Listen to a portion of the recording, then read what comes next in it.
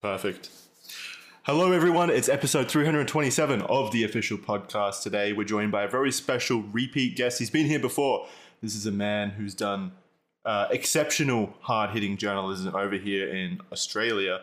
He's drawn the ire of politicians and gambling corporations alike. He's pretty much public enemy number one at this point. You probably know him by now because Charlie's done a few videos on him. He goes by the alias FriendlyJordies to avoid identification. Jordan, how's it going, man? Sorry to dox you like that. My 10 years ruined. Yeah. How's it going, man? How you going? Yeah, it's going very well. Thank you, boys, for having me back. No, our pleasure. All it takes to get you back is a firebombing, it appears. Then we're like, okay, that's interesting enough. Let's bring it back on. Yeah, I'm personally just happy you're still around to come back, honestly, after everything that's happened. Yeah. You know what I'm happy about, though, Charlie? Honestly. I've got to thank you so much for doing that video, because it was the first time in 10 years that I saw a piece of media about me and was like, holy hell, I'm not being shat on.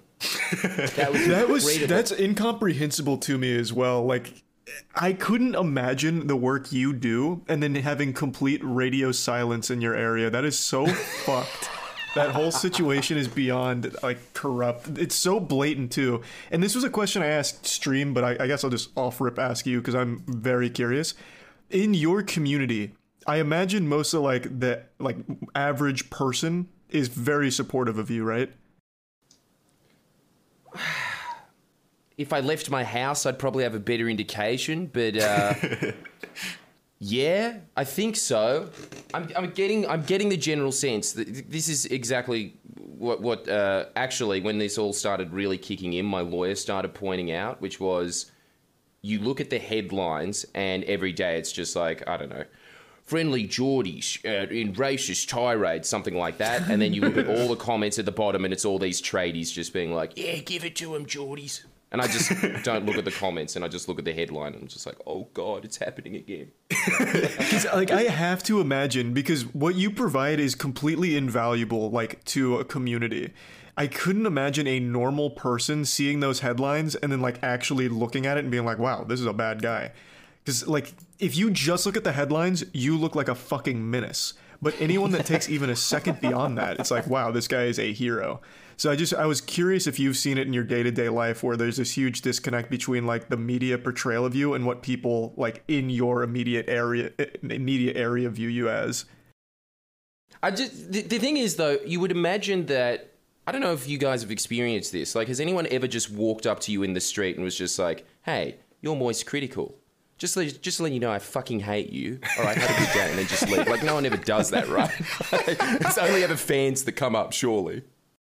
Yeah, I feel like if they were going to do that whole, like, the hate route, you've got, like, they come up to you to display their hatred of you, you've got a bigger problem. That's not, like, a situation that's going to be, like, pleasantly exchanged where they just tell you that they hate you. Yeah, I think there's Reddit for that. Normally, I think when people just come up to you, they're usually, like, very complimentary. But yeah, I think that is the massive thing that's been a huge shift, and I'm sure it's just happening globally. But I think that most people are pretty savvy about how the press operates these days. I don't think that people our age, yeah. People our age, maybe. Like, maybe. I have no hope for, like, the older generations, like people in their probably, like, 40s beyond. Maybe this is a thing because you're in the city and I'm in a retirement village, basically. But everyone around here is, like, pretty heavily indoctrinated by the media, I would say. Like, pretty engaged with the media. They could say the same for the kids. All right, yeah, fair. That actually does sound about right. But it was honestly incredible to me that you, Charlie, someone who's just on the other side of the planet, can just pick it up, look at the story, and then just, like, from my point of view anyway, just, like, yeah, get it. That's phenomenal. I'm just not used to it, I guess. Man. That's it. Yeah, well, thanks, man. But yeah, it was just like, it really was this weird moment of, oh, there's actual, like, normal, rational human beings in the world that can, like, look beyond the headline. In Florida, so of yeah. all places as well, which is fucking Hey, nuts. man, I'm telling you, Florida, give us 5 to 6 years. We're going to be breeding super geniuses down here. We're only getting smarter.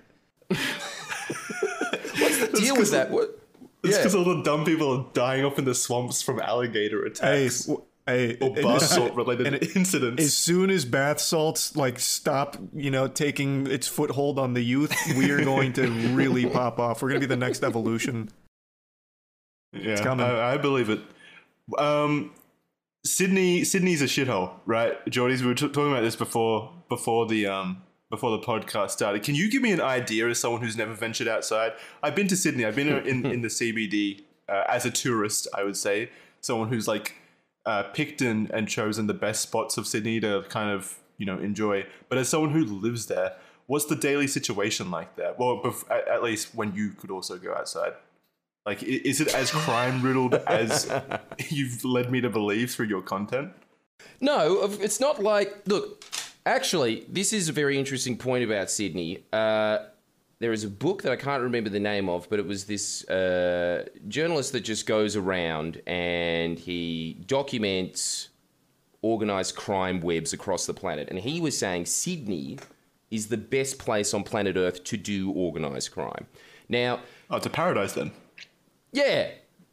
If Well, you're why are you so part of one of negative those about it? construction businesses, because I'm not in on the scheme. That's why. It's annoying. Yeah, this just sounds like jealousy. That's your entire YouTube content now in my brain. It's just jealousy. He didn't get in with the organized crime mob, so now he's bitter about That's it. the only reason he's making all of his videos. Just he wants an action, but he won't get it. Firebomb my house, will ya? I'll wait until I really get in the mix here.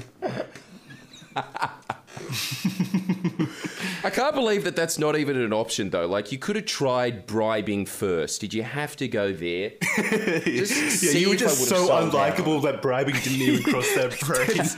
That's such a good point. Yeah, they could have started with like a branch like, hey, how does money sound? But instead it's right to fucking terrorism.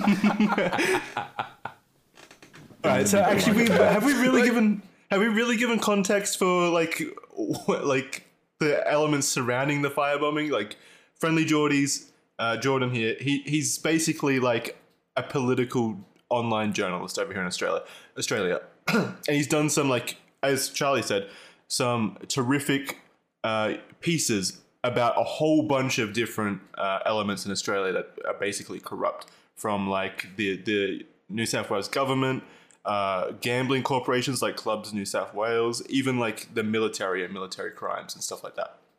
So there's a lot of people who I think it's fair to say dislike Jordan, FriendlyJordies here. So earlier it was this year, right? Still this year?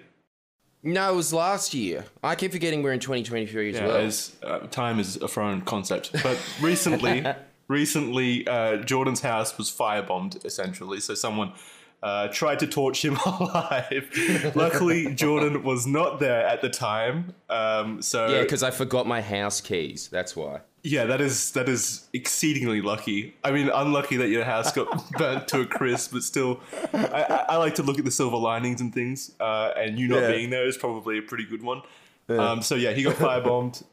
Like, do you remember when you found out? Is it like a memory that's printed in your brain? Yeah. I usually just wake up at the time that it's only for unemployed people and YouTubers, isn't it? Waking up at 11 a.m. Yeah, that's usually the time that I wake. Right? I wake up. There's 50 messages on my phone. 50 messages. Because, like, dude, and I've got that very divorced dad life as well. I sleep in my office a lot. Yeah. And so I was there. Then Christo, my producer, was just slamming on the door. And I was just like, fuck, you're keen to film today. And I open it up. And then he says, oh, yeah, awfully sorry about your house burning down. That's how I found out. Well, that's a pretty jovial way of finding out. Did he just assume that you already knew? Yeah. Yeah. Right, fair enough. And both of us, our eyes lit up, and then we thought, wow, that's better than doing another KFC review. I think that'll get more views, and we're all happy about it, and happy days. That was pretty. And then I opened up my email, just messages, blah blah blah. Jordan's house firebombed. Then went to the press, and then the press's tagline the entire day was, "It's a wonder it took so long for this to happen." Well, it's not just that. You've left out like what I find to be one of the most heinous things that happened that day. When this happened, they made sure to print his fucking address. In the press, Yeah. they printed his goddamn Yeah. address, literally doxing him. It's a public interest. That fire could have spread. The people needed to know to avoid that address. Well, just to clear up any confusion then, Jordies, what's your current address, just so we're sure? Yeah, we need to get to know you better. Well, true journalistic duty would have been a headline saying, "Don't worry, everyone, he's safe at his office at so-and-so street." Yeah, where's the hard digging journalism? You know what the amazing thing was? It wasn't just the address, but also the fact that 7 News was saying, "FriendlyJordies, who lives in this house in Bondi, around in this bedroom here," and then points an arrow, just saying like they missed the first time by firebombing the neighbor. He went for the front door, but he sleeps in the back, guys. So Usually if you want spends to most do of it his time again, right We were here. able to get a clear sight line by climbing this tree over here. Easiest access point right here through this window. It was incredible. Do you remember those old documentaries that used to be on like the Discovery Channel or something, where they'd just be like, I don't know, talking about America's tough anti-terrorism regime, making sure that freight trains can't be blown up. And then they'd point out things just being like, except this weak spot in Ohio, right here. They'd do that stuff. Yeah. It's a staple of theirs. I don't know why. Yeah, it was incredible. But I truly, that was just remarkable. I went to the press council to complain about it, and as usual, they just told me to fuck off. But I thought it was worth a try. So you've individually pinpointed a whole bunch of suspects, let's say. But I can't help but notice you didn't pinpoint journalists. What if they firebombed you for the content? I'm not ruling it out, man. I don't know, man. It's just like they seem extremely precious when I criticize their work. I don't think they've got it in them. You know that guy. You Yanks wouldn't know this guy, but Jackson, do you know Spanion here? I keep telling you, I don't watch Australian content other than you. Yeah, There's no never way I would mind. know. Yeah. But it's just he's You're like a talking to crim. yourself. He's a crim. And he got out of jail after being in jail for 17 years or whatever. And now he's probably one of the biggest YouTubers in Australia. Spaniard? And he always said something that really, it's like, it really shows the difference in the mentality of somebody who lives in the underworld and breathes it. He was saying, all these people online, they're always telling me, "Oh, you're not tough. I could beat you in a fight. I've seen you do MMA. You're not that good at it." I was like, "Bruh, yeah, let's go fight. But I'm just going to stab you, you know? Like, can you stab me? Can you rip my guts out with a knife? It's a different level, bro." You know, this... like, it's that level. Yeah. The average person is always just thinking, "Oh, okay, I'll just tit for tat and all this kind of stuff." But there's other people out there that when you do a video on them, they don't respond in a YouTube beef. They burn your house down. Yeah, definitely. It's like Especially when you get yeah. into the level of like organized crime and people Yeah. whose entire lives are based off organized crime. Just out yeah. of curiosity, does he post that content on YouTube where he's like, "Oh, you think you can beat me in a fight? I'll rip your fucking guts out"? Oh, yeah. Oh, wow. Yeah. Man, Holy shit, that's I've hard. got a YouTube rabbit hole for you, my friend. That guy... And also, this is the other thing as well. I think it's just because we're like a country of convicts, but like we immediately were just like, that's a national hero. You know? Wow. Oh, so this guy's well liked. He's not like a villain. Yeah, absolutely. Well, yeah, but like, you know this about Australia, right? I don't know. Yeah, like one of our biggest heroes in Australia is Ned Kelly. Yeah, and yeah, he's a bank robber. Who's another one? We've got, Chopper Reed. Yeah. Who's just Yeah, another you're mob right. underworld guy. Like, You're right. we love crims. Yeah, love we do. it. Yeah, even like Is that- the bikey gangs and stuff aren't looked Bikey. at too badly. Yeah, I know. It's, You guys are so fucking adorable. You love crims from your bikey gangs. Wait, So no, cute. wait. Do you actually call them bikey gangs? Yeah. Oh fuck, Charlie, you watch their videos. They call fucking slot machines pokies. Yeah, but I mean, in back, I can almost rationalize that. Bikey is like longer than just saying biker. You could just say biker gang. but that's how much we like the bikies. We give them cute little names. They're like Oh my god, cute little Oh, chihuahuas, boy. basically. that is actually adorable. Holy You shit. guys are so cute. This is so harmless. Yeah, but Is that a thing in America though? Like, Yeah, it is. They don't Are stop criminals- giving me shit about this. Rightfully so. Yeah, they hate the Australian lexicon. Oh no, don't not the hate it, it's lexicon. adorable. Just a thing of like, like a mafia bosses and stuff from back in the day looked upon with pride and like, Yes. he built a children's hospital. So Oh yeah, yeah. We We idolize gangsters as just super cool and super badass. Yeah, but I think Jordies is talking about like on an individual level, right? Not just like gangster as a term or A like concept. an attitude. Yeah. Yeah. So, What's are they his name? individual- Al Capone was a Yeah, huge actually, yeah, Al Capone's a folklore good hero. example. Yeah. Yeah, 100%. Al Capone Oh, was so he's a folklore hero. yeah. Pretty much. But he was a really That's- horrible man who did terrible things and was a straight up gangster. But amongst the people, at least not everyone, but there was a really strong image of he's just a cool guy going around the law, doing what he wants, helping the community. Here's a good example. What about Jerry Seinfeld? He's loved. What? He's not a mobster or anything. But Wait, what his did wife you was like what? His wife was like not a wife, but he had a girlfriend who was like 17 when he was like 50, right? Uh-huh. I don't Did know. he? anything Jerry about it. Seinfeld? And Yeah, you guys don't know that? What do you mean and? He's a criminal and people love him, right? well, let's get a he's not stronger criminal. example of that same concept. Leonardo DiCaprio is super He old. doesn't bang 17-year-olds. He's respectable enough to go 18 and above, I think. True, but it's the same thing where he's super old and has a super young girlfriend, but like he's idolized and everyone loves him. I don't know. I mean, not really.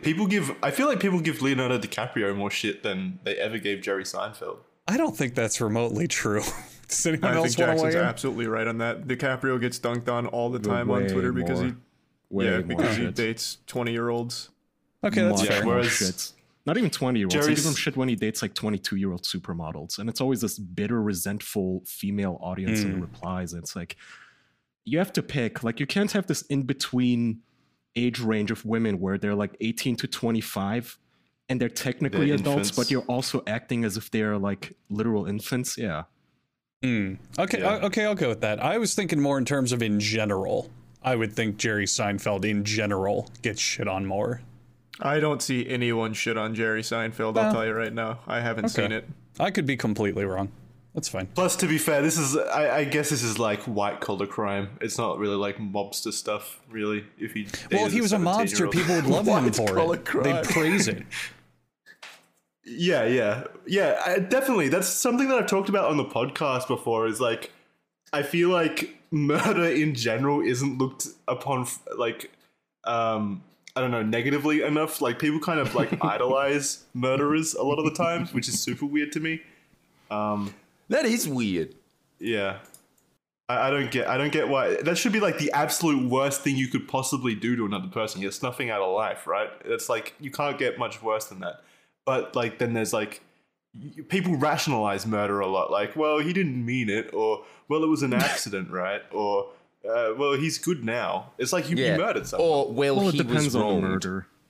It depends on the murder. Like, there's that video, Well, that famous video of the dad like shooting a guy at the airport who was molesting his son, and that guy didn't even Yeah, I mean, serve it's a single hard day to in argue prison, about as far that.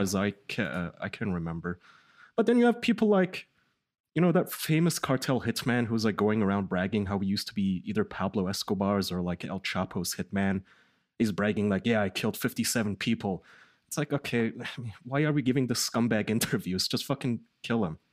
It's But probably that's- because since interesting, murder is that's such a straightforward crime, it's very rationalizable. So, you have a lot of circumstances where you could say, well, yeah, I'd kill him too. I'd commit murder. Yeah, that guy deserved to die. Yeah, I would actually think that rape is in many instances a far greater offense to a human being. I mean, and you have to also keep in mind Hollywood this shit was so normal for them, especially back in the day. I remember rape. Just having sex with minors. Right. Remember Roman Polanski, the guy who like ass fucked the 13-year-olds? Yeah. He received a standing ovation when he was literally on the run and he couldn't accept an award. The people all the Hollywood celebrities in the room stood up and gave him a standing ovation. Back in the day. He made a good movie, right? What did he make? I don't know. I couldn't tell you what he won for. Jackson is making a strong point. He did earn the standing ovation. But Kaya, you can murder someone and get away with it. Kaya's example also even throws fire into that same argument, because if you have people who say, yeah, I murdered that person, you have a whole narrative around it that can explain it. But if someone says, yeah, I raped that person, it's like, is there really a circumstance where that's the right course of action? Yeah, no. That's a really good point, yeah. You can't rationalize it at all. You'd be surprised. You'd be surprised. Wait, I'm talking in general, though, on the whole. Another actor who got away with murder is Matthew Broderick, right? And that was pretty recent. That was a long time ago. Is that the one where he killed 2 people in a car accident? Yeah, was drunk driving. That was a long time ago. That was a very long time. They did die. They absolutely died. He murdered 2 people. And in a car accident. And I think it was in the 90s. Technically, unless he intended to drive into them like an assassin, that's not murder. That's manslaughter, which is funny because that sounds so much worse than murder. I would argue that getting behind the wheel drunk is kind of like murder. I don't think it's an accident in that case. You're putting yourself in a position where that happens, right? Yeah, you could make that argument. I agree. Where were we, Jordan? Ethics of murder. Famous mobsters. So we're discussing it, just being like, yeah, I could kill a guy. Was that the cheers? Yeah, Jordan's like backing out of the room slowly. He's like, I don't want to get caught up in this. It was very interesting, though. I didn't realize that Jerry Seinfeld was controversial at all. I think it's just because I live in his peak time. My entire life is the 90s. I can't believe I'm a YouTuber. It's just like I read newspapers all day. So yeah, that was pretty amazing. Yeah, YouTubers would never be able to get away with the stuff that Jerry Seinfeld and Matthew Broderick pulled, I don't think. Well, actually, you can't.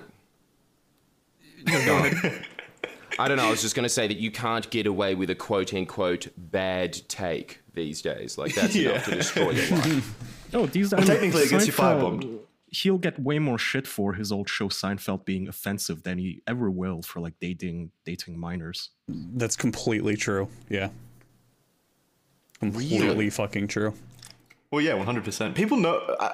did none of you know about Jerry Seinfeld dating that 17-year-old? Was it just me? Nay. Yeah, again, I did. I didn't know that. It's not something that springs to your mind at the top of your head because, again, he gets like zero shit for this.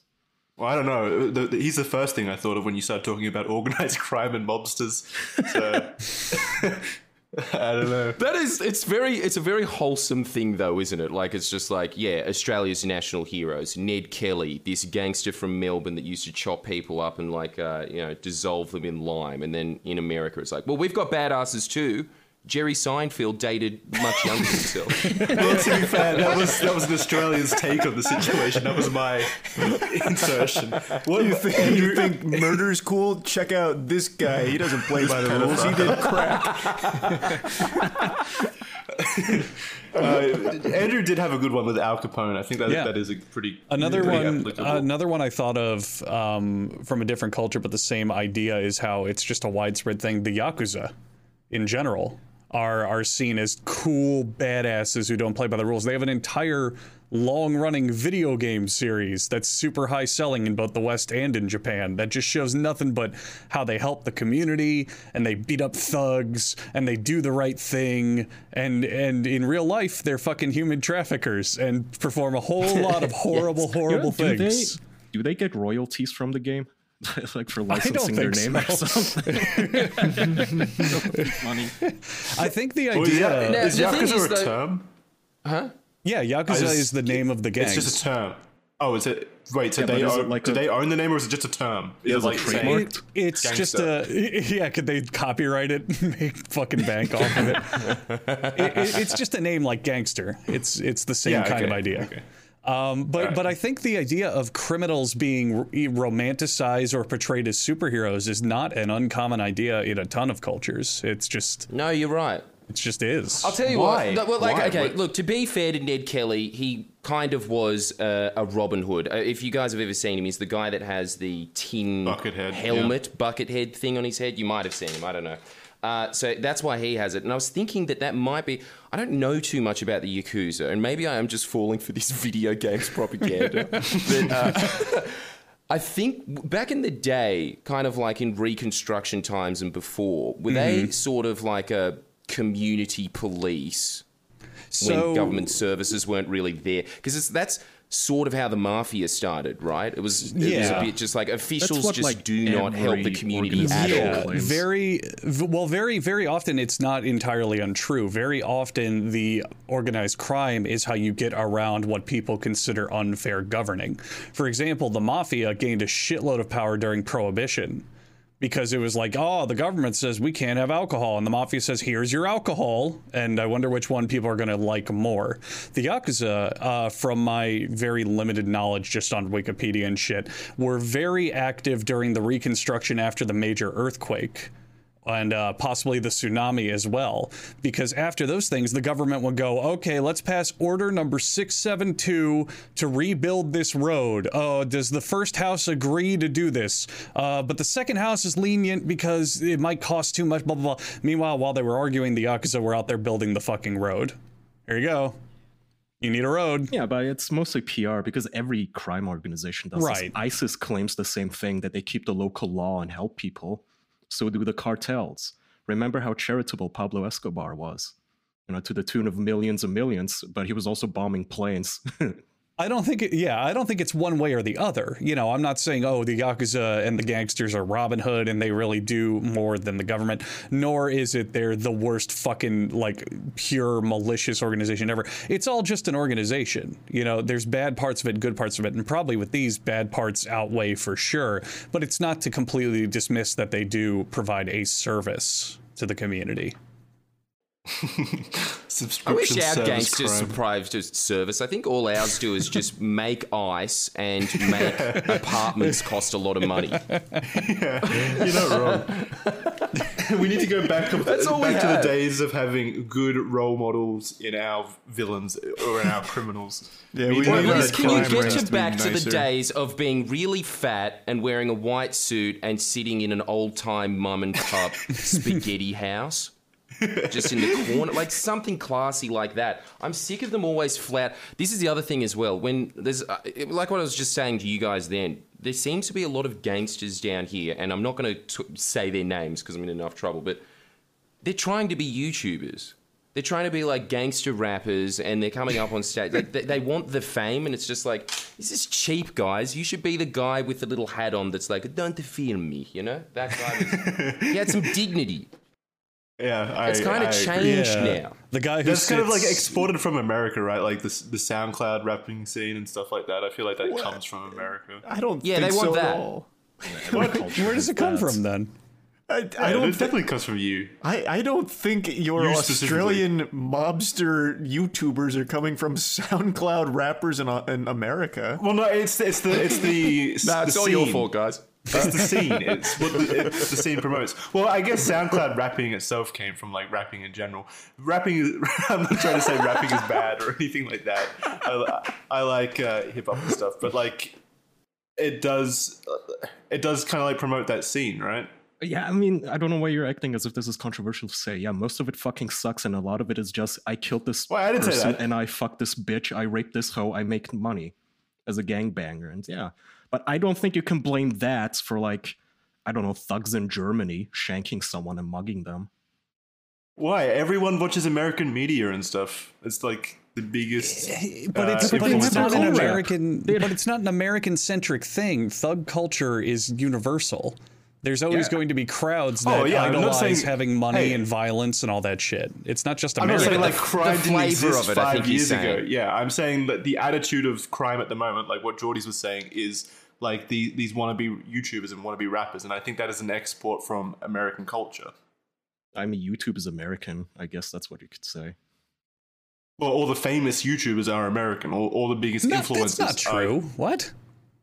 All the Well, famous the ones that- YouTubers are not Wait, American. You're saying the that ones because that we you're the one digest over watching here are them. definitely. Yeah, exactly. And so are most Australians, the people that we're talking about right now. Okay, but I'm talking more globally than English-speaking audiences. Like, Turkish gangbangers are not watching whatever the fuck.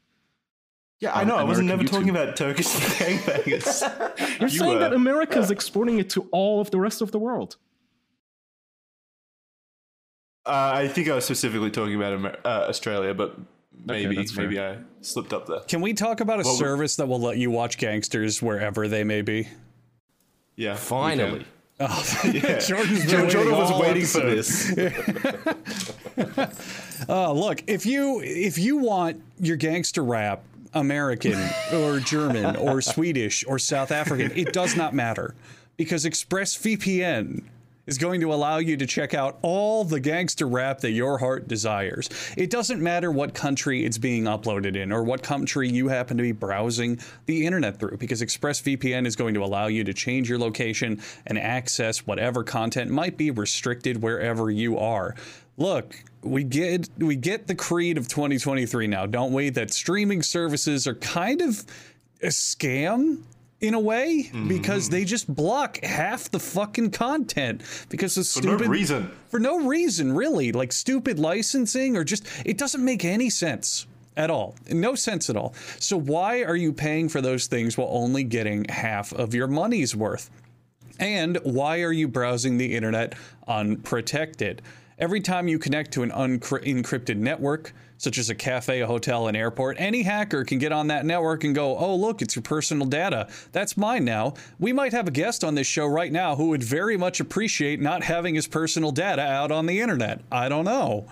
Either way, ExpressVPN is going to be a great option to buff up your potential internet browsing functionality. Secure your internet data today by visiting expressvpn.com/official. That's expressvpn.com/official to get an extra 3 months for free.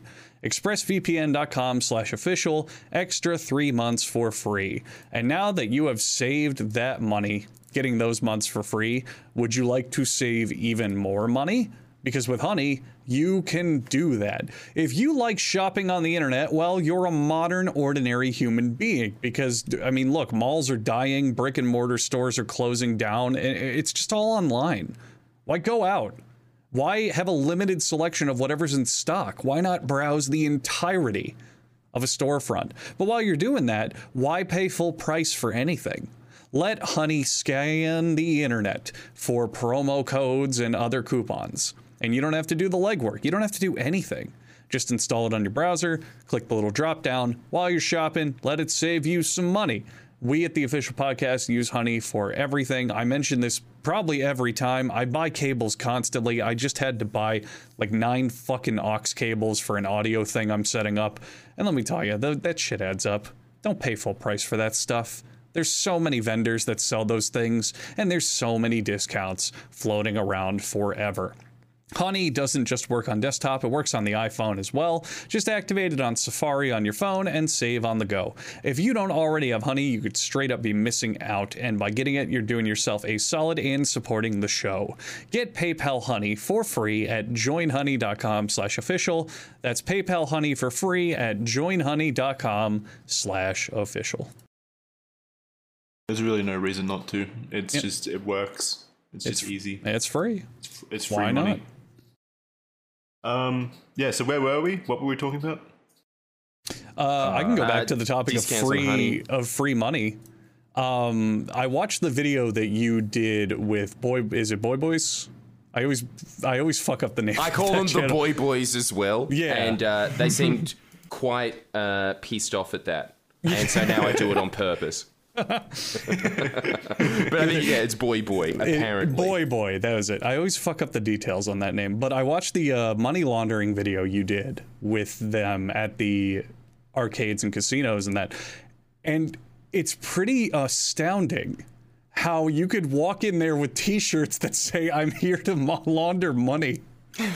And obviously, the staff doesn't step in, but what really blew me away is the other patrons don't care at all.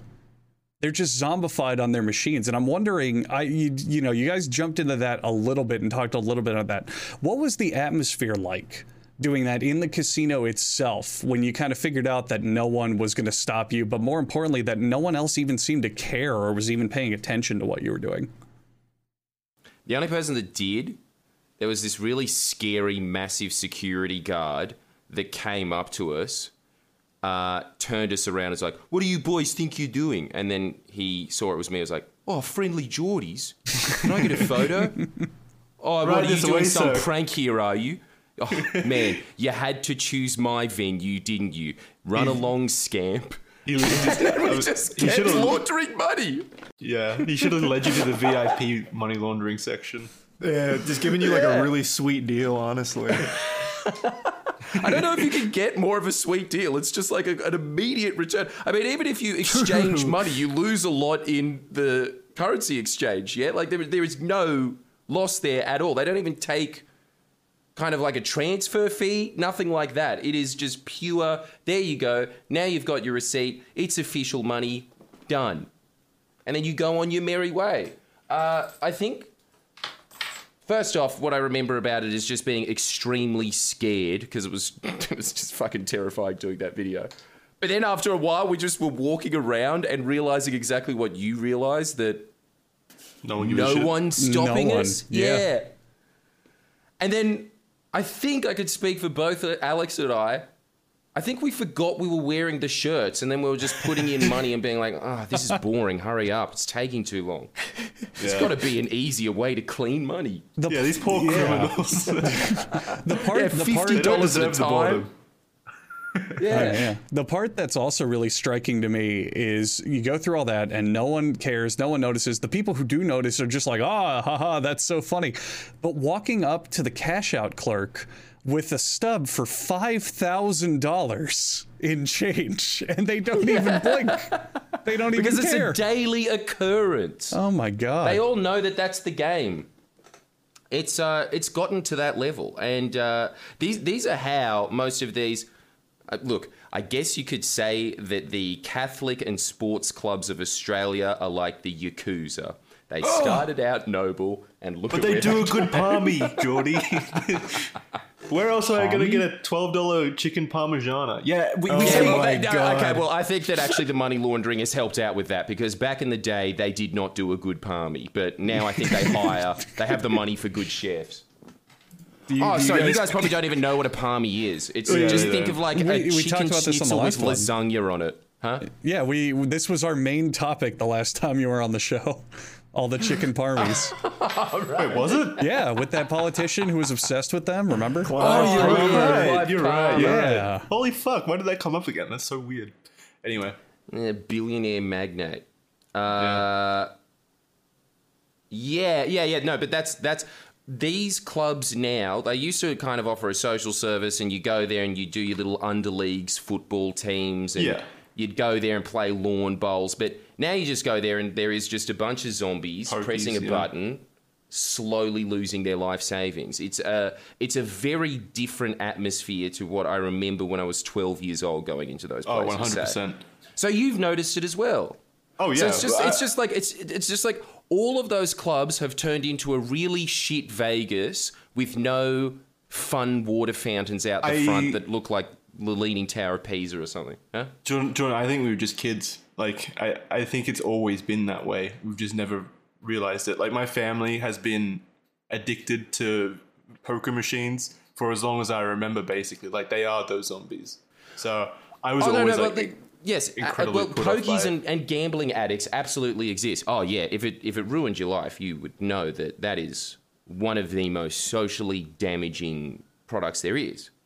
Yeah, it's genuinely disturbing. I don't think we're quite putting it in the right perspective for the Americans, because like to do gambling over in America, you have to go to specific locations, right? Well, like an Indian casino or something. Yeah, It either on depends on those the state, reservations yeah. or Vegas, right? It depends on the Isn't that how it state. works? Yeah. What's the deal with an Indian casino? Why are they so famous?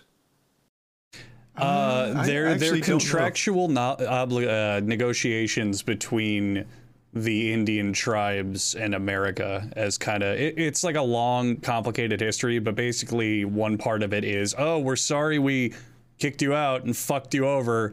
How about you make casinos to get a bunch of money back, and you can do it and we can't? How's that? That work? Oh, okay. So it's kind of like this lawless grey area, kind of like starting a radio station back in the 60s in like international waters. You know? Sorta, yeah. Is it like that? Kinda, Yeah. Okay, right. It's right. kind of. It sounds like kind of like reparations, right? Like, hey, here's this free money hack. It's only their yours. revenge. You can have Well, it. they are literally a money machine. Like, you They can't are. get a better business than a casino. I mean, You really we used to can't. have a media mogul here called Kerry Packer, and he just owned all the press here and everything like that. Years ago, he just switched over to casinos, and Does he own Star? obviously he's never looked back. What does he own? No, I think he's a Crown boy. Oh, I think Crown, that's the one that he okay. was. Man, you want to hear something really scary that I Crown heard boy? about Crown Casino? Oh, The casinos over here. It's terrifying. You can really see that casinos are sort of like the US military industrial complex of Australia. Like they really own this place. Along Sydney, I would have to say is one of the most beautiful cities on earth. I'm not being biased there at all. It's just a fact. No, And, it is beautiful. Yeah, it really is. But our skyline used to be incredible, and then Oh, Kerry yeah. Packer got all those exemptions, and you've seen it, right? That new Yeah. ugly, like, let's make Sydney Dubai too, and then they just make this huge Just this building, like monolithic skyscraper right on the harbour. that's the kind of money we're Australians- talking about, destroying, huh? Aren't Australians also, I think, statistically the world's biggest gamblers? With the highest losses, Yeah. I think. Yeah, massively. I think a big part of that as well is that gambling is almost illegal in most Asian countries. I think Asian countries have it exactly right, where they say, our citizens aren't allowed to gamble here, but if you're some mark from another one, we've got a casino for you and you can just empty your pockets there. Isn't that why? Like Macau? Is it Macau? I think. Yeah, Or Macau. Hong Kong, one of the two. I think it's both actually. Hong Kong and Macau are like they're like tourist hotspots because of all the gambling there. They're like the Las Vegases of the world, basically. Yeah. But with those Crown venues, this used to be a thing in Melbourne. I don't know if they've got it anymore, but Crown also has like a similar skyline building that's terrifying, and it looks almost a bit like that pyramid at the beginning of Blade Runner with all of the Yeah. fire just coming up at the beginning. That's what it looks like. It just dominates the entire skyline. And it has actually these fire displays that come out the top of it at night every hour. Huge. Yeah. You can see it Fuck, throughout that's the hype. entire city. That's pretty fucking Yeah. awesome. That's It is. cool. I know. That's what I think every time I see it as well. It's just like, it's dystopic, but no one didn't say that dystopia isn't rad. Yeah, people love cyberpunk. Yeah, it's very cyberpunk. It's it. But they used to have these floors, these rooms. And I remember someone worked there, and it was just this kind of mystery door in the toilets. And someone that I was talking to asked their manager once, what are those doors for? And they said, quite often people kill themselves in the bathrooms when they lose too much money. And so this is an easy way of getting the body out without disturbing the rest of the gamblers. Holy shit. Jesus Isn't that Christ. insane? There's a death tunnel. There's so many deaths There's a that they have to death install tunnel. a door. Yeah, like, on oh my multiple God. levels. Now, I don't know if they've still got those anymore, or got cleaned up, because then they did have a commission into it, and then they had some recommendations, like, all right, just stop making the fire go 60 metres in the air. Let's just keep it to 50. Like the Canadians. People are killing themselves because the fire goes too high. That was the issue. It's too high. So what would you say is the public opinion on this in Australia? Do most people just ignore this, not even know about this, or are Yes. they pissed, or?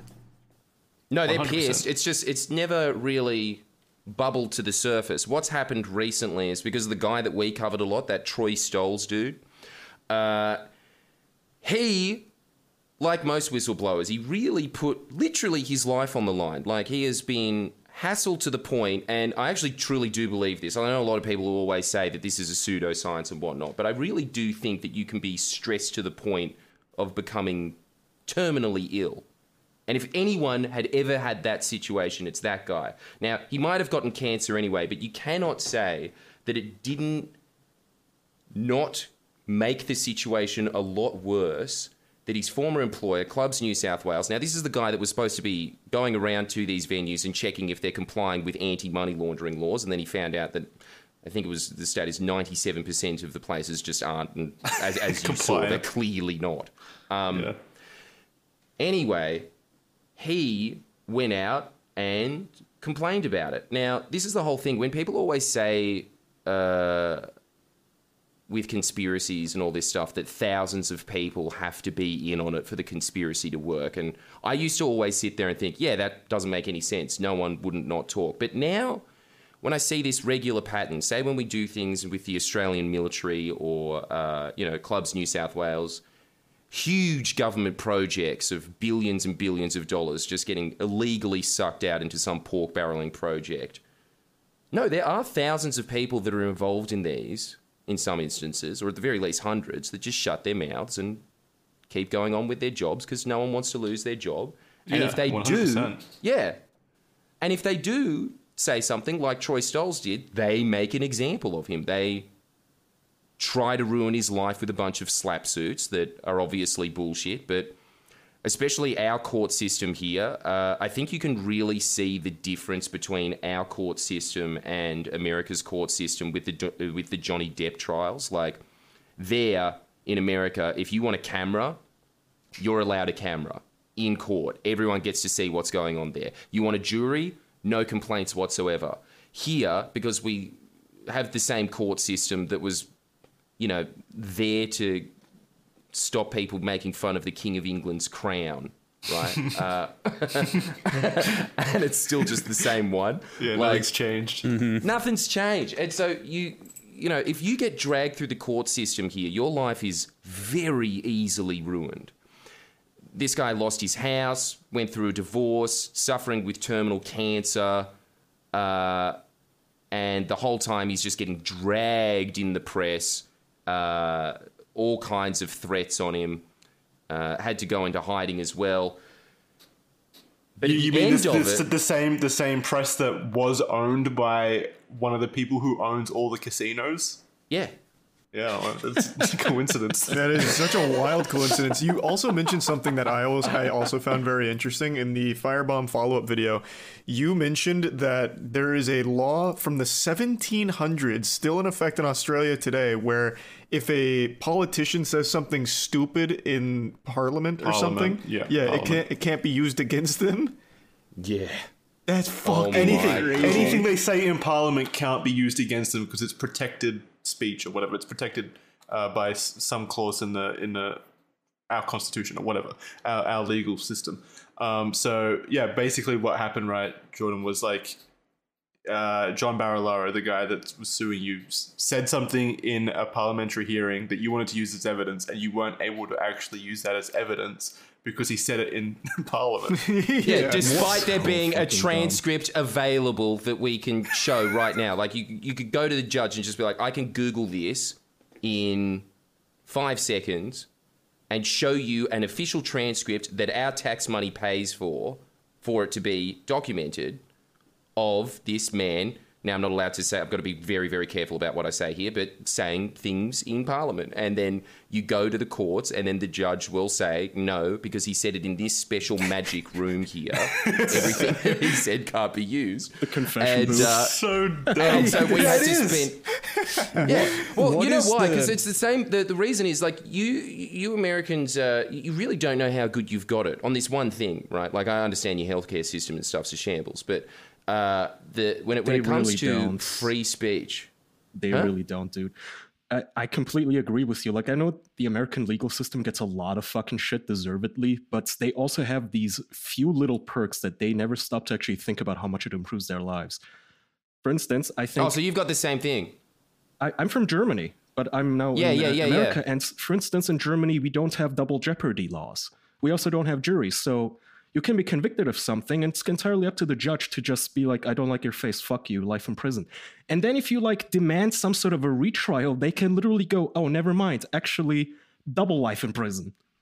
Because there's no double jeopardy laws keeping them from it. They can, like the German government can sue you as many times as they want until they have the results that they wanted.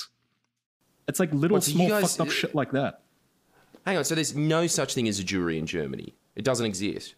Not to my knowledge, not that I've ever heard. That is incredible. Because Do you have them in Australia? You can have a jury, but you have to beg the judge and pay the price of a fucking Tesla for the privilege of begging him. But you can, at least, there's a possibility that you can get it. So that's incredible. What is the purpose of that law in effect? Like, why would you have that law other than to protect politicians? There's no purpose now. There's no purpose now. Well, yeah, there is a purpose for it, absolutely, but it just doesn't benefit the general public at all. But the reason that you obviously, your Bill of Rights, you've got free speech, right? Our system is based off ye old British system, which is that there is free, because everybody always talks about how amazing the Magna Carta was. Really, what the Magna Carta was the lords of England getting more rights for themselves off of the king, but not for the commoners.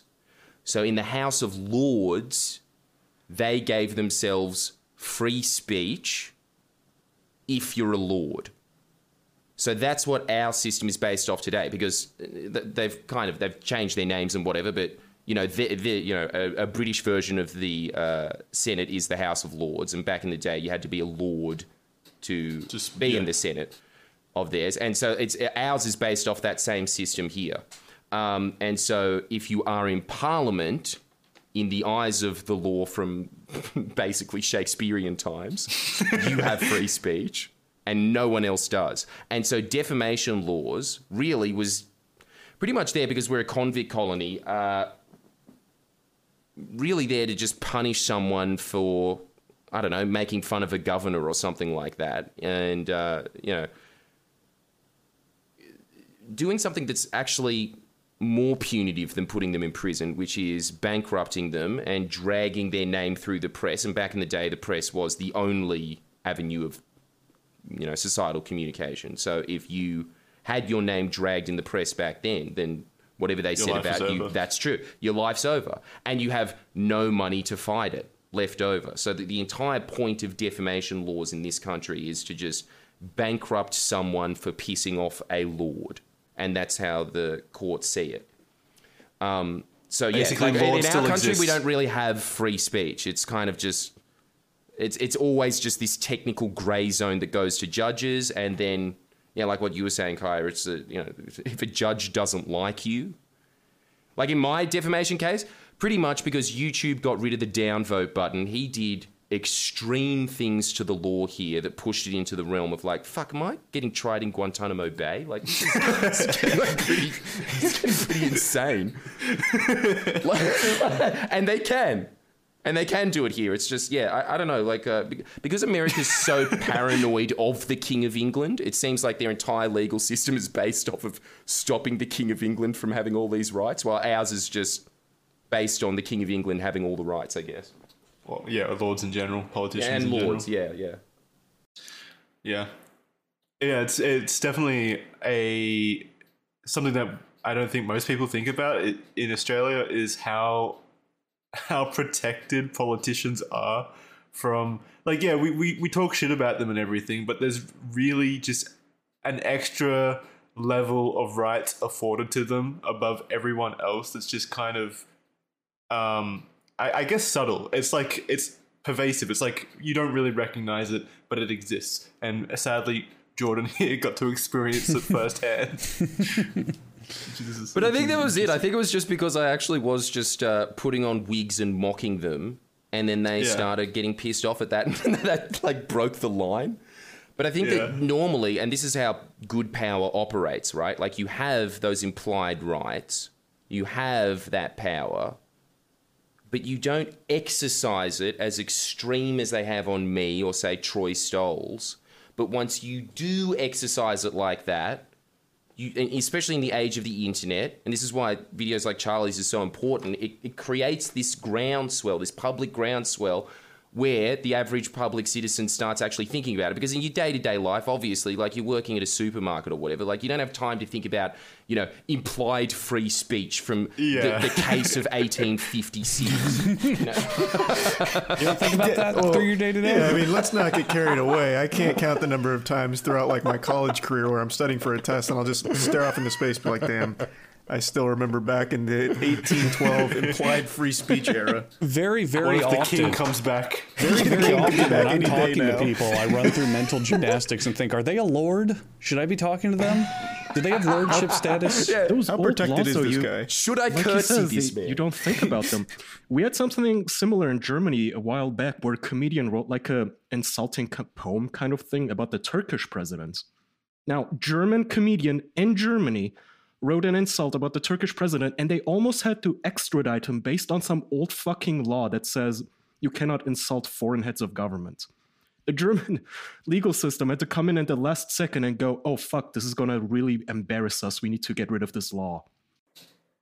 Yeah. Damn. Well, did they do the right thing then? Like Did they changed extradite that him? law?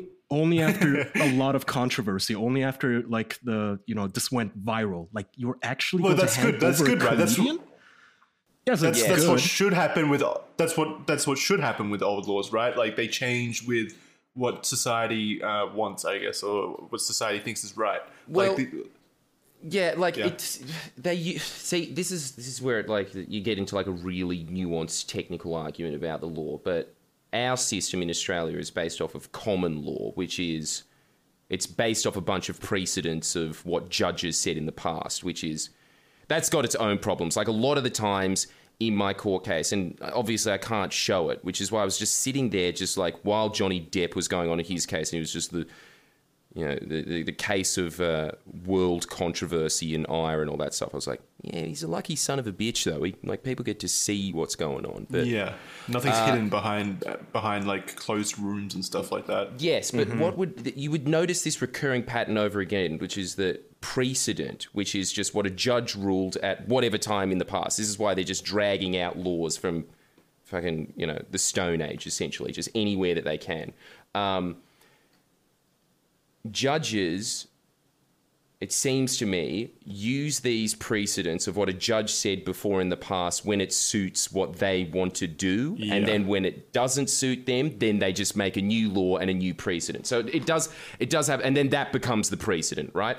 But I think that was actually a better system than what we have now, where they're getting rid of all of what is common law, like all of these things that judges have figured out between themselves over hundreds of years. Now what's happening is we're moving into people in Parliament that are just completely politically motivated, wiping out all of those precedents because they've just figured out, like, oh, politicians can make laws now as well. And so they just wipe out hundreds of years of judges arguing amongst each other, and then they just say, this is the new law. I don't even have a degree in the law, like John Barilari doesn't even have a fucking uni degree, but he can just go into, just make any piece of shit law he wants. There you go. That's the law from now on.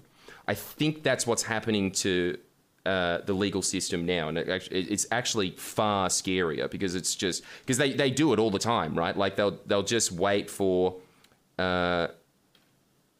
something to just get snagged, and some judge along the way, like it just keep going up to like high court, and then they'll say, no, I think that this is, insane. We're not going to pass that.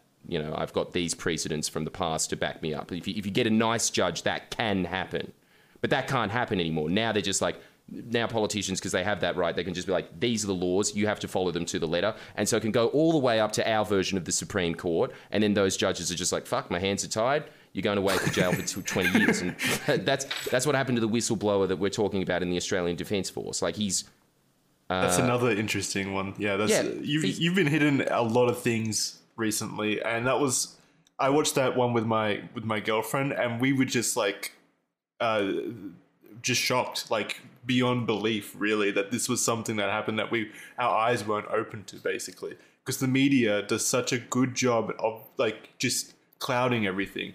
And shutting up about it. Yeah. Well, you should have seen it. We were there on the day that there was this huge historical judgment that was happening of pretty much the same thing, really. Is this man going to be able... It's not even a jury, actually. It was like, is this man even allowed to have witnesses in this case? Is he allowed to bring up his own witnesses? And then the judge, because of all these piece of shit rules, was just like, no, he's not even allowed to have witnesses. The prosecution is allowed to have as many witnesses as they like. You're not. Right? And so then they were just like, fuck it, we're going to have to, it was a big kerfuffle. Anyway, like, it's a huge thing happened in court that day. And there was a bunch of press there for another press controversy case. There's a darling press case that I won't get into now. But they were all there on that same day. And David McBride was walking out. This is a man that's talking about, very serious stuff of Afghan kids basically just being used as some kind of like shooting fun game, like they're a fucking duck getting hunted or something like that. To give some like, I don't know, exposition for the boys here and people who may not know, he's basically a whistleblower against like Australian war crimes, right? Yeah. Like very, very serious stuff that happened in Afghanistan. And yeah, that day, a huge press scrum for this other case that, it was a serious case, sure, but it was pretty garden variety. Like, it was just a normal court case that was happening. It was just big press attention around it. And then he walks out after this massive ruling that I've decided that defendants aren't allowed to have witnesses anymore. Not one camera on him. Just us, just being like, so how did you think you went in there, mate? That was it. It was just your team. Just my team. Oh, there was a couple of other independent journalists there. They got their little like piece on the note, but all the big outlets, mainstream media, all the main ones there. Not one of those massive cameras that they still have on their shoulders. I hate the arguments that if you let any camera near the courtroom, it may sway public opinion, which then might affect the court ruling or the judges or the jury. It's like, oh yeah, but we can let a gaggle of like these subhuman journalists into the room, and then we'll unleash them onto the public to tell the story they want to. And that apparently will not sway public opinion. Fuck you. No, yeah, of course not. Yes, no, because they're trained, you see. They really, they're trained to be objective. They have restraint. Yes. They know what's best for us. They know the facts that we are ready to hear and to conceal the ones we're not ready to. They're real good at thinking. And you know what else I think is like such a crock as well? We are. You know what else is like actually something that I've noticed about when you're in court as well?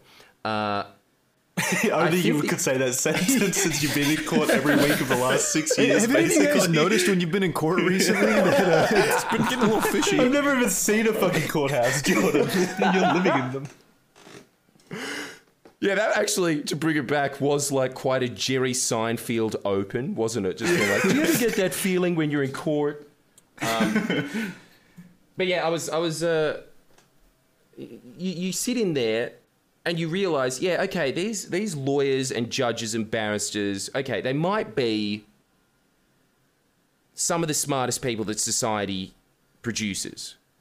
I'll give them that. And they can speak Latin and they can make you feel like an absolute imbecile. And as soon as you get in there, you have to bow to the judge and, thank you, dearest Lord. It was just the insanity of this one sentence of him wearing, because they still wear those old school judge wigs that you guys in Australia, so they still wear that stuff. But then they all have like very pompous British accents. And there was one line that he once said was, I find Jordan's accents and wigs to be quite silly.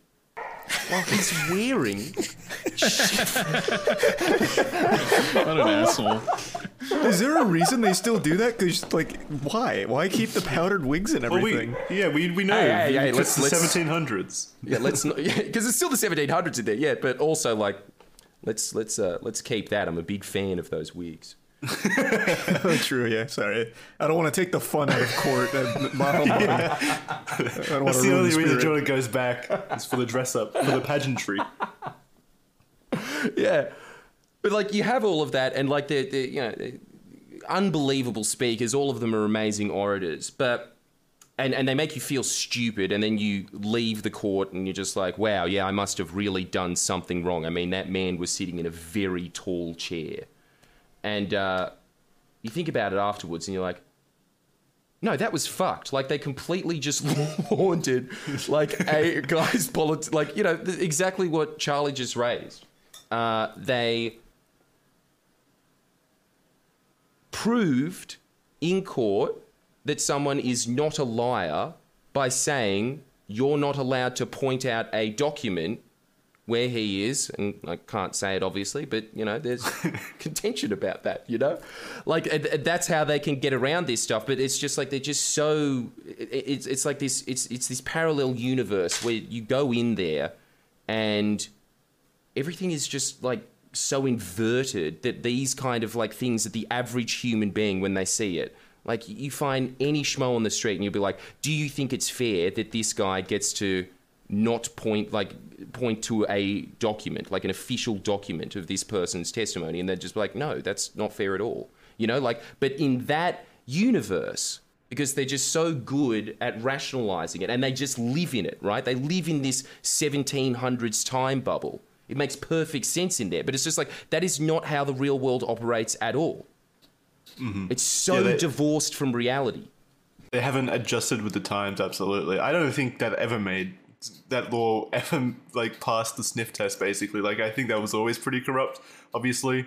It was just protecting lords, so I don't think it ever made sense for the common people. But just getting to Kai's point, like if the average person was able to see what was going on in there. Yeah. And I swear, this is exactly why in the Depp case you had the exact opposite result in the UK as you had in the US. I swear it was because the public isn't in there just being like, this is insane.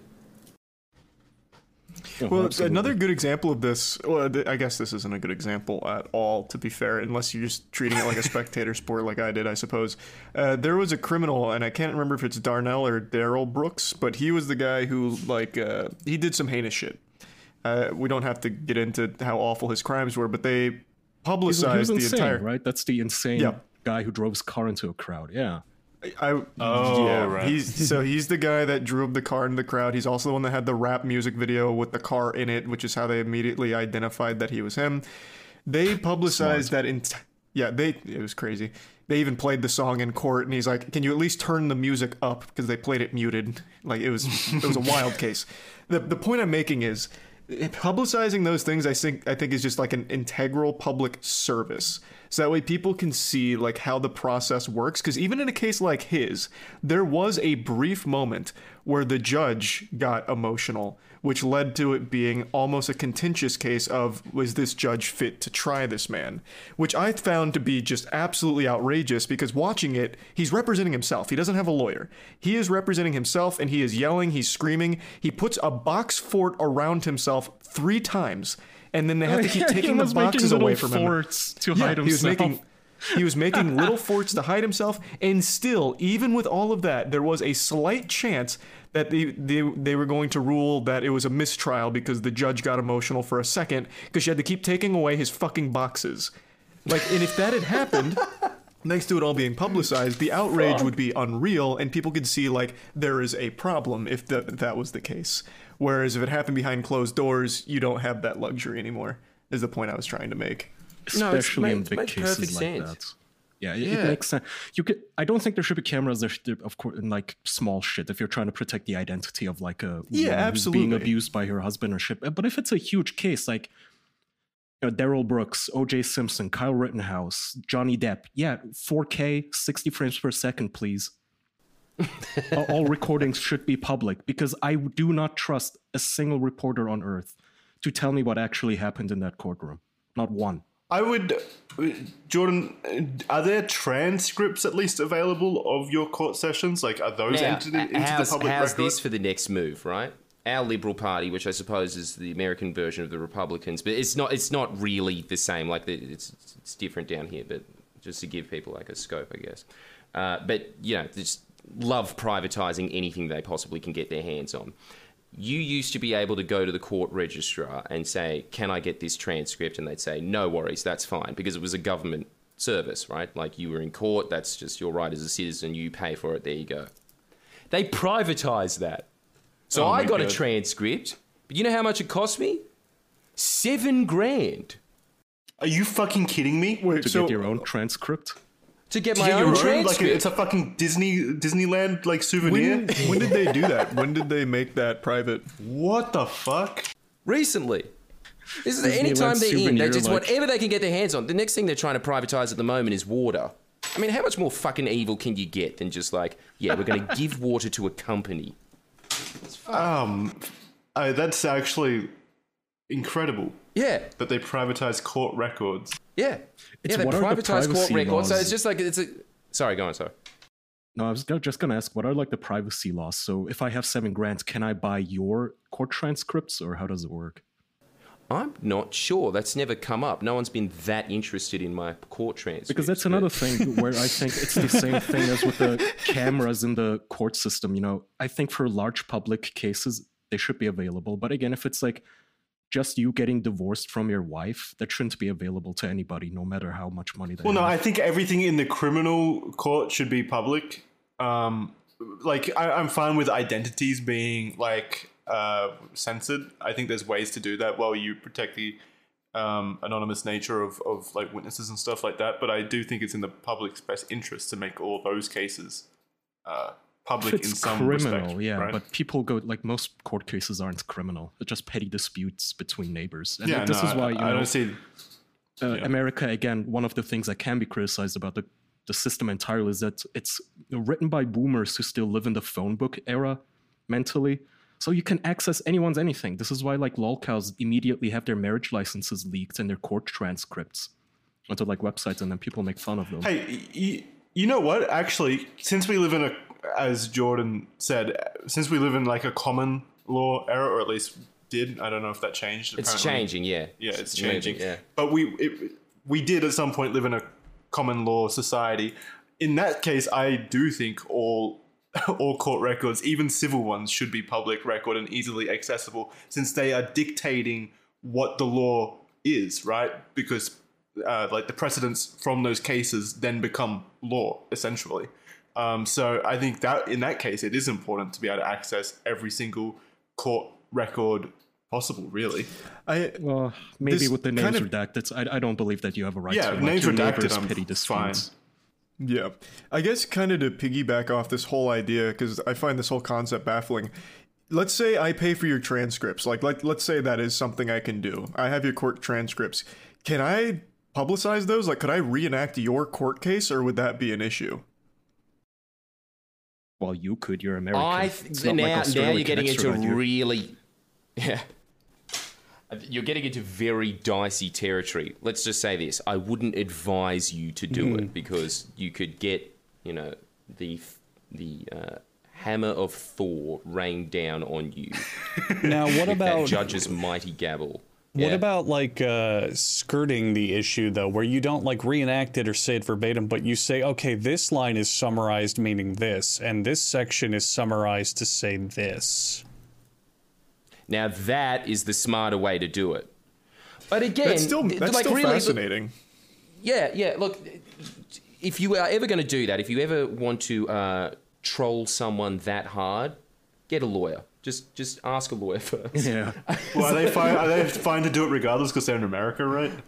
Yeah, actually, I think they'd be fine. Yeah, I think they could just buy it for a laugh. Could we just do this for you and then just do all the work and publish it on our Extradite American us. channels? And it'd be Fucking John fine? Barilaro reaches out and he pulls some strings. We're in fucking Australia standing trial. Could you use the small penis rule? Do you guys know that, the small penis defense? So this is an informal thing that I heard about once, and I thought it was a joke, but it's apparently an actual thing where if you're trying to like clown on someone, let's say you write a book, and one of the bad characters in the book is based on a real politician that you're trying to Oh yeah. make fun of. You can say, well, he has a micro penis. He's a piece of shit politician and he believes this, this, and this, and he said this in court and in parliament. Also, he has a tiny micro penis. So apparently, because defamation has to be like very apparently the person that you are defaming, and no man is gonna go before court and say this person with a micro penis is clearly me. You can try that. That's absolutely ingenious. So I haven't heard the term penis defense or whatever, micro dick defense, whatever. But Billy Mitchell, famed Donkey Kong cheater, famed fucking perpetual loser, he sued Cartoon Network for the regular show because they used his likeness in the episode where he's like a floating head. And he sued them for defamation, saying this is clearly me, exactly what Kaya just mentioned. And the judge was like, "No, this clearly isn't you. You're not a floating head, and you don't explode when people call you a cheater. We're throwing it out." That's wild. I didn't know that there was like an actual full defense of it. Because you could do that to the nth degree, however much you want. You could, Jordan, you could sit down and make a video slanderizing any politician left and right with everything that you want to say, and at the very end, you could say, "And also they have a micro penis." And I'd like to reiterate it as a very informal thing. Yeah, I don't think this is a thing that would I know. This But is in theory- bulletproof. But in No, theory, actually, we have a in- test in- case in mind. No, actually, yeah, we have the theory. The theory has failed. I was forced to edit out that he's a greasy fat wogcock. Oh I man, had to edit that out. Isn't you're- it incredible? Like all of my likeness to him, it was just like that was actually like part of the settlement, just being like, because I sold keychains of him looking like a penis, right? Like just a penis keychain of him, and then they were just like, "That's extremely defamatory. This man is not a walking penis." He doesn't even I had to look get like rid of it. Please tell me somewhere in the official court records they had to like measurably determine that he wasn't actually a walking penis. They had to legally put it down. Man, I can guarantee you right now that that was one of the least funny things that happened in that defamation trial. And yes, that did happen. You have to be sure. God, I wish I could go into it. I really do. There's so many things that like it was just hilarious because it was you know, the YouTube world meets the 1700s. Like it was just so incompatible. Like, you know, you can't even like think about it, right? Like floppy disks from the 80s are just a fucking joke, let alone that time. You know, like but it was that world trying to rule on the internet in this day and age, and a bunch of 80-year-olds sitting around there just like not getting the pop cultural references at all, and then just being like to their advisors and stuff, just like, what was one? Like, it wasn't this, but it's like, this is an example, just being like, "What's a DM? Officer of the court?" And then he'd just be like, "I'll take that on notice." And then he'd have to run out of the courtroom and he's like, figure it out. yeah, come back in and be like, "Apparently it means direct message, Your Honor." He'd be like, "And what does direct message mean?" He'd be like, and they'd have to run out of the court again. Like, that was it was paused so many times because of that stuff. Well, where was he running to? Like the nearest university to like reach out to a committee about Yeah, was going to the library surely, and yeah, hopping just on like the computer. the young person's advisor or something. Yeah. he was calling his son like, "Hey, Junior, what the fuck is a DM?" this man's innocence rests on the line. This is why they have to call in Give us the experts answer. oftentimes too. I remember during the Rittenhouse thing, they had to call in a digital forensics experts to explain what pixels are to the judge. Damn. I get it. Times is rapidly changing, and new technology is existing at like an increasing always rate. You going can't to know lag behind. everything. It's So also- I get it. There has to be a balance too. You can't just go around changing the law every time a newfangled thing comes along and people demand it, right? This is the same.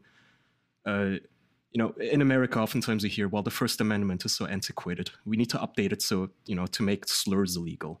It's like, well, maybe we shouldn't do that actually, just because you're offended today. It's a balance. Yeah, that It's was a another balancing great act. Yes. Well, that was a great thing about common law. Like, as again I said, like it has like its huge detractions, but actually judges sitting there and arguing about it as the generations go on, they kind of catch up a little bit, but they also do have 50 years of experience in the court system, and they think, yeah, okay, well maybe this will work and this doesn't work, and so you have that sort of buffer zone and breathing space to do it. It's not like this enshrined, set in stone, thou shalt not. But it's also got this kind of thing of like there's a lag time to it. So you can get rid of a lot of the frivolities of the day, I guess. Was common law still kind of influenced by politicians and powerful figures though? Yeah. Like they always had this power, but then like the last federal government here was particularly nasty. It's actually our opposition leader now, Peter Dutton. He is A genius. You know what? He looks like Voldemort, and that classic quote of just like, he did great things, terrible things, but great things. Peter Dutton. Yeah, he looks exactly like Voldemort, and he is a genius, but he's an evil genius. He really does. And he started going down that entire train. Like, he looks like a clone, like someone that was supposed to get cloned, but something went awry. He looks like Voldemort's in the first movie in the back of that guy's head. Yeah. Oh, yeah. Very apt. What the fuck? Yeah, he's an evil looking dude. He's an evil. He actually does look straight up like evil. Yes. I'm telling you, like, it's just like, you can judge a book by its cover sometimes. Like, he's an evil guy. But again, like, he's that level of evil where you're just like, fuck, respect. Like, there's nothing worse to me. I've seen that level, to be honest with you. Yeah? Like, sometimes when someone pulls... Oh, you guys in the YouTube world, obviously, you'd hate that. But, like, that's the thing. Like, when you see, like, a YouTuber trying to pull a scam, it's always like, you fucking idiot. But then... there's like some people out there in the world that pull like such a scam that is just so like, Matrix dodgy that you're just like, yeah, it's fucked, but like, you have to admire the art of it. Yeah, it's like a good bank heist. It's like, robbery is that. bad, Like but Jerry watching the Seinfeld. plan, it's like, holy shit. Yeah, that kind of stuff, right? Yeah. You admire Jerry Seinfeld for his willingness to fuck an underage girl. Jerry Seinfeld very separate times in genius. this episode. Yes. It wasn't I just exactly think a more people need clever to know. Conspiracy. Well, apparently it was because no one's talking about it. Yeah, it's not like he was like some kind of bank robbery heist. Here's how I'll get her in here. That's your next plan. That's your next video, Jordan. Just tackle Jerry Seinfeld and all the horrible things he's done, because Jackson just can't get enough. Yeah, okay, all right. If I'm any indicator of your audience base, you should really tackle the Jerry Seinfeld market, I think. Yeah, all the evil things he's done in the world. All right. So it's the 17-year-old thing, and the last episode was somewhat lackluster. Yeah, his refusal to hug. Was it Rihanna? He didn't hug her at that award show. Oh, I thought everyone loved him for that. I thought everyone was like, "Wow, what a boss." Oh. Wasn't that the? What does he do on Netflix? Is that fucking coffee with Comedians celebrities in cars? cars getting coffee. coffee. Yeah. Yeah, talk about that shit. That's fucking annoying as Yeah. well.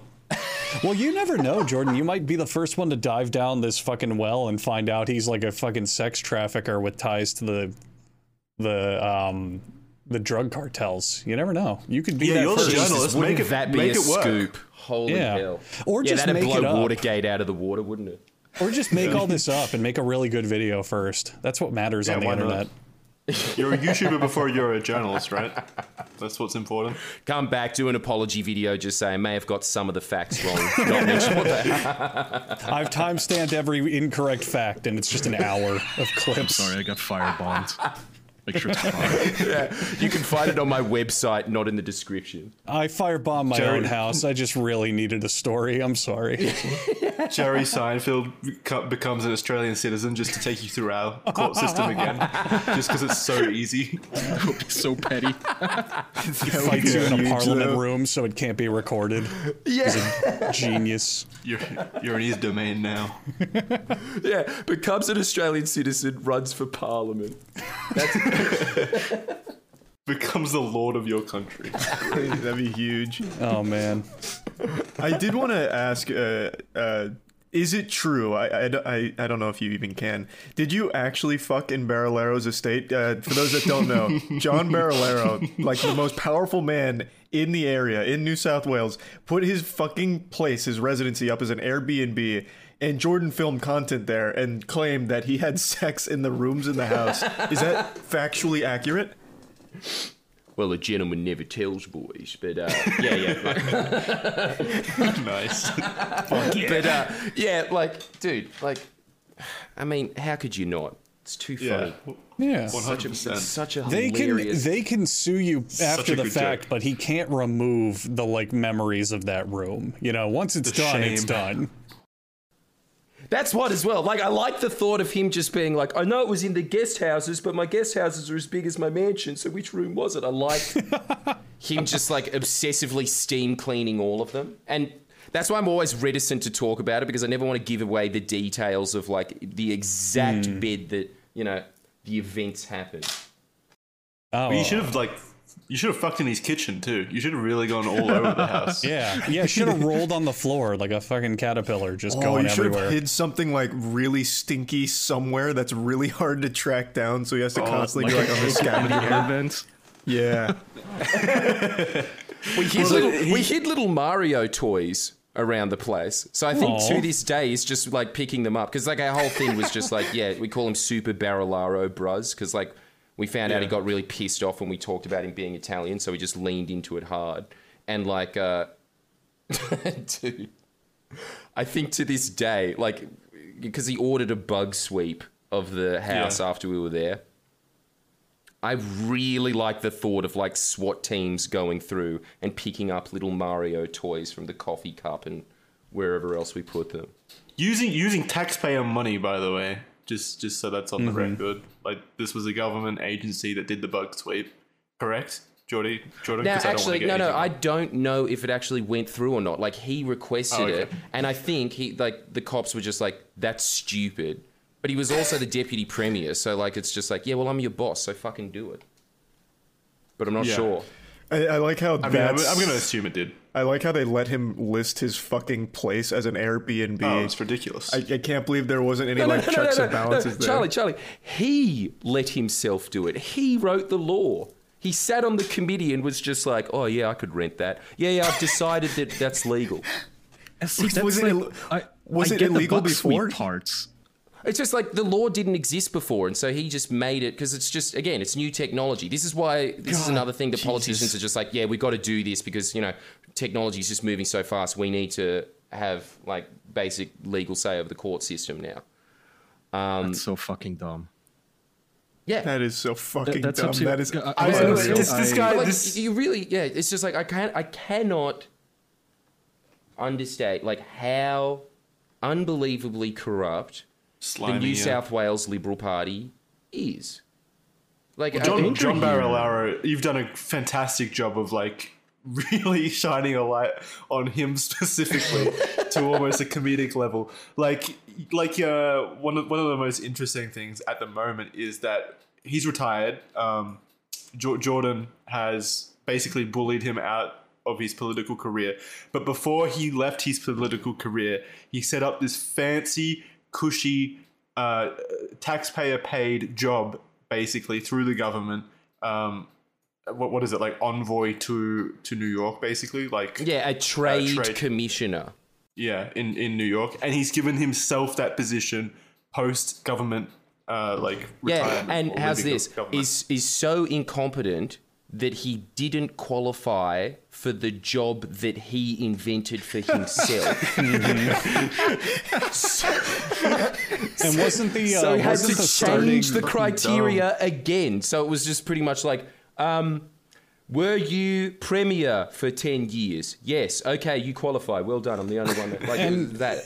And wasn't it completely blatantly transparently bullshit too, where his starting salary for that position was like $500,000 or some shit? Ah, yeah, that's the well, actually, see, this is something else. I don't know if this happens in America a lot, but in Australia, we're always whining about politicians getting like a huge amount of superannuation, or I think it's called 401k or something in the US when they retire. Retirement fund, yeah. Yeah, like I don't know if they get like a huge pension when they retire in the US out of politics. They don't need to. They get bribes. Yes, well, see, this is the thing. If you do not have that pension, you've really opened it up for bribes massively, because it's just like I never really thought about this until I really started getting into politics and like talking in these circles. But like, if you're a politician, you have to spend your entire life from, say, I don't know, university days, grinding it out in all of those branch meetings, figuring out the political ecosphere. And like, yeah, they're very smart at maneuvering their way through that system. But that's a very specific skill set that is not applicable to virtually everything else. And so then they leave, they had all this power, they had all these connections. All of a sudden, it's really sad. Like one of our opposition leaders at the moment, unemployed, has been for 2 years. It's just like, this was a very accomplished intelligent woman that has like no employment prospects anymore, but because she's a good person, she's not doing anything dodgy with it. But you can if you are a dodgy person, it's very easy for you, like John Barilaro, to sit there and say, like recently there was that footage of him beating up a cameraman. And he was saying, I can't face court because of my mental health. It's always his call card every time. Mental health. Yeah. I've got depression, you know? Yeah. Well, you fuck in his rooms, Jordan. What do you expect? He will never let it go, too. That weighs on him every day, I promise. It's insane.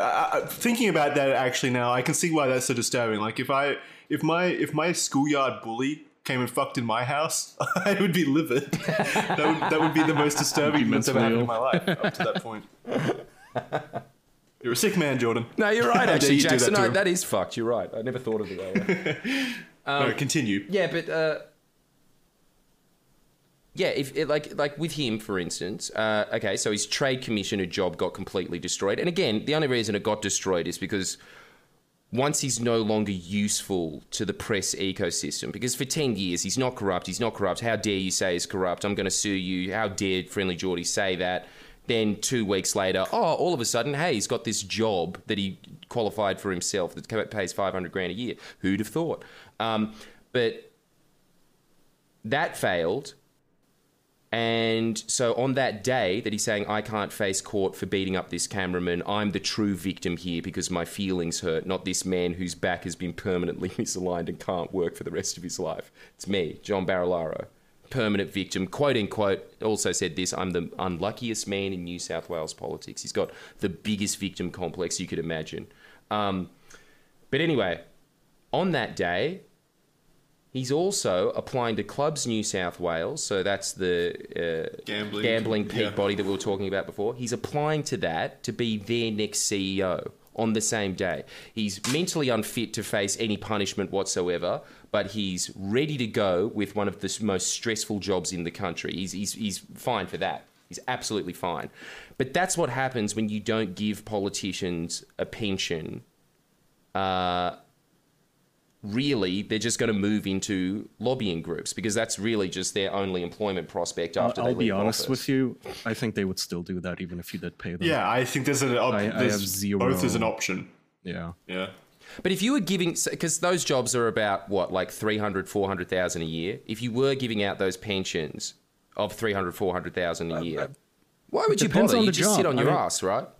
I don't know if American politicians get pensions, but they do get a salary. Let's take the president, who I think gets like 400,000 a year, something like that. Yeah. Yeah, Like 400. Obama was president 8 years.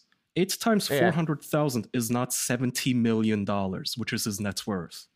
And sometimes you'll have these politicians who were filthy wealthy to begin with. So I feel like it should be either or. Well, If you're that's going to be in the definitely- private sector, no taxpayer should pay a single cent to your pension or anything or your salary. Fuck off. But if you're completely unemployed, then I would understand. I think, look, it's not going to be a perfect system, absolutely. Like, they'll definitely, and, you know, if you're a president of the United States, I mean, you can make a speech for $1 million. Like, but if you're just some, like, no-hoper bum that no one's ever heard, you know, some member of Iowa or something like that, I think you could probably coax them out of going into these jobs that are extremely damaging to the public. Like, Yeah, you could be right. when you get into, like, it's not going to stop it entirely. You're absolutely right. Yeah, I But think it's it's an optimistic. out. It's an out. There's something I think there. I think that's just really optimistic. I think most people in politics, like they would get the free money and then they would want more. I assume they would spend their time Yeah. then. I think think the you're right. only Yeah, that's surefire definitely true, yeah. solution would be like if during their actual service, their tenure, we paid them insane amounts of money, a life of luxury, and then when they retire, we retire them with the death penalty, just to make sure that you cannot be corrupt. But like again, like I don't want to say this because like, you know, there are obviously a lot of politicians that go in there to build a better world and then they don't go into lobbying, and they're extremely smart people a lot of the time.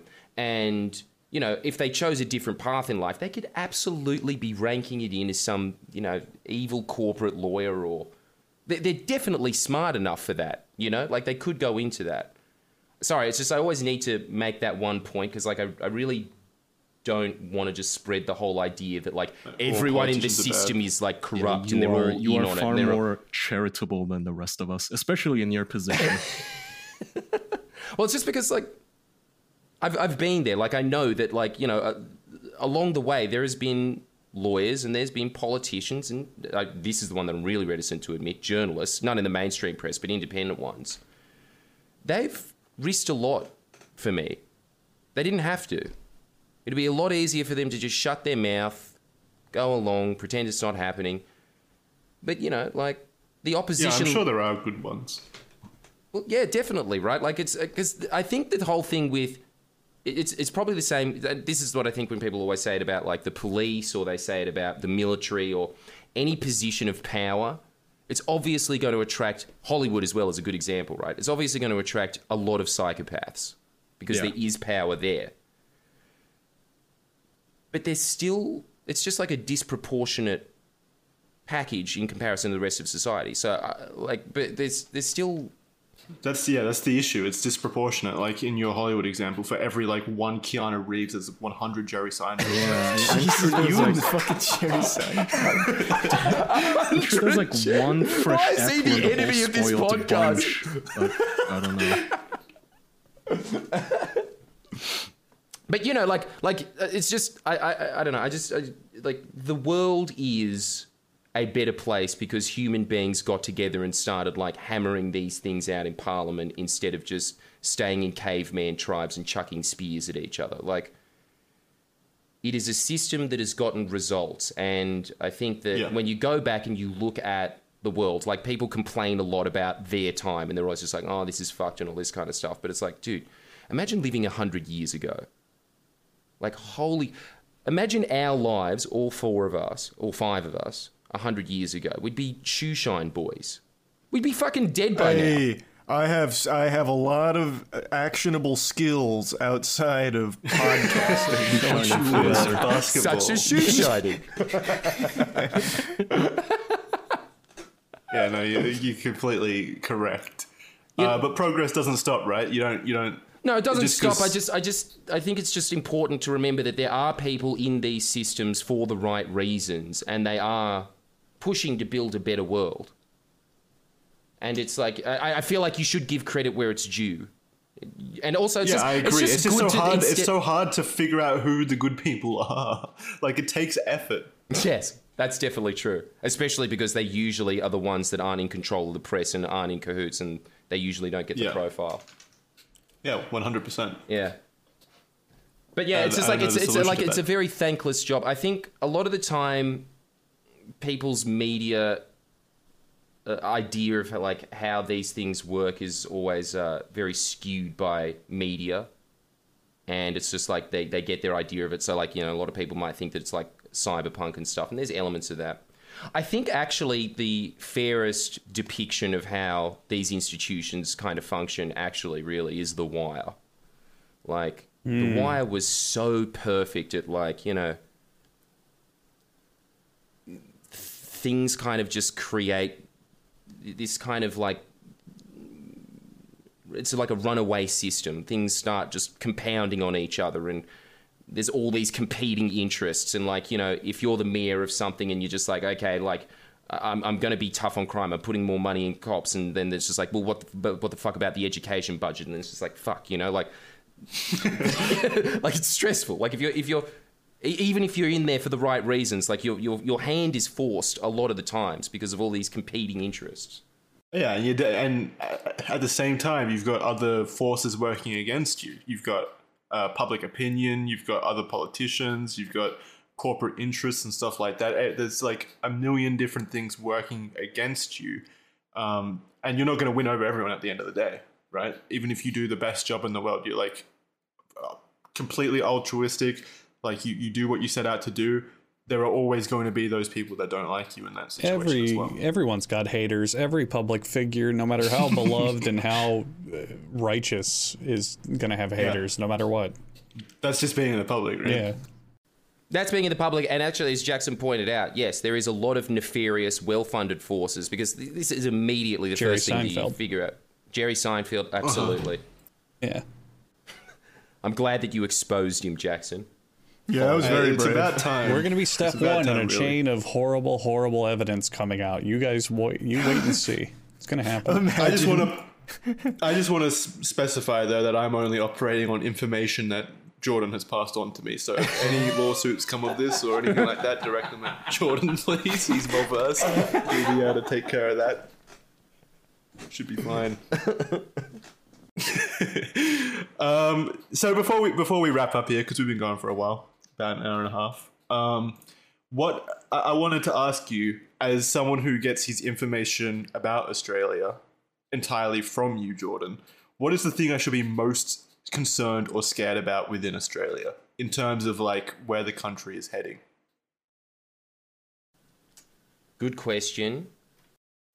Because you've exposed a lot of different things. Like again, I think it's mandatory watching for most Australians. I would say to watch your wartime podcast video, most recent one. Like I actually showed my girlfriend that, and we were both just blown away by how prevalent war crimes are within our military side of everything, and like just how blasé I guess they are, how open they are about it, like setting up entire podcasts to talk about the war crimes they've committed as if it's like entertainment. It was absolutely insane. Charlie, have you seen that? I haven't finished it yet. I've started it, but I haven't finished the episode yet. You should absolutely watched the war crimes complete one. it.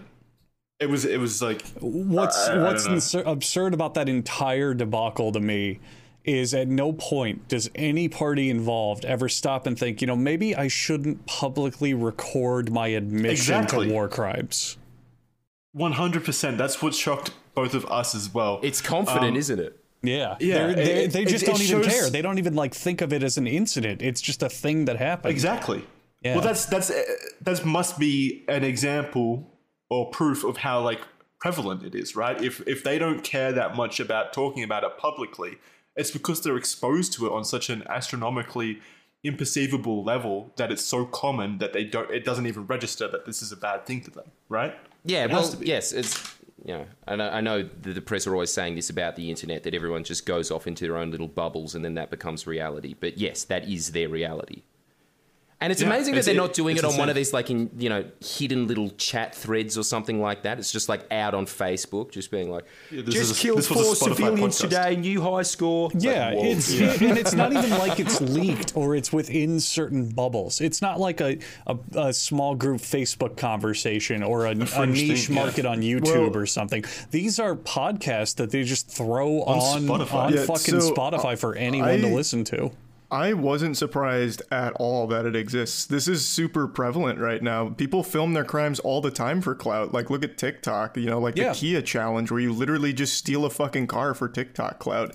I'm just, I'm not shocked that it exists at all. It's horrifying, but I'm not surprised by it. I think this is on a completely different level because it's a government body, right? This is meant it's to still be just people. highly. It's So still- the it's still difference, people. though, It is. the difference, though, is that it's the severity of what's being committed here. On TikTok, for the most part, you have crimes that they can be resolved. Like, oh, he stole my car. Okay, I'll give it back. Oh, he beat him up. Like, that's bad. But these are soldiers admitting, yeah, I saw 2 Afghan guys on a bike and I just gunned them down and they're fucking dead. And there's a whole international incident with it. Oopsie daisy. Ha ha ha ha. Not only Afghan people, Afghan police, like right. people ostensibly on our side, Yeah. and they gun them down and then have the goal to lie about facts regarding it, and then they talk about how they conspired to lie about the facts on this podcast, basically, Yeah. and how the report is full of incorrect information based on their lies, and now they're just talking about on a podcast admitting not only to that crime of killing 2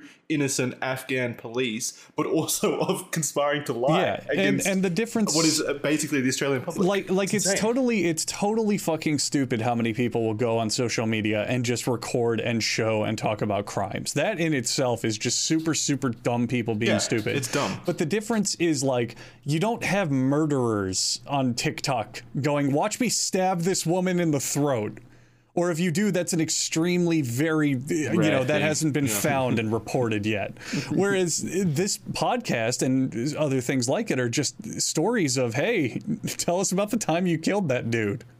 You know? Are you guys familiar with prison talk? Well, prison talk isn't completely public different. like that, though. Yeah, and they're already in jail. Yeah. they've been Yeah, prison talk criminalized. originates in prison. That's the difference. Yeah. What's so interesting about this guy is these people are so like I said, blasé. Like they're just so open with their crimes because they don't face They're so any open punishment. because this does happen a lot. I mean, are you really surprised that war crimes are a thing and that soldiers really don't? No, give a I'm not shit? This is surprised the war hypocrite crimes that are a can- thing.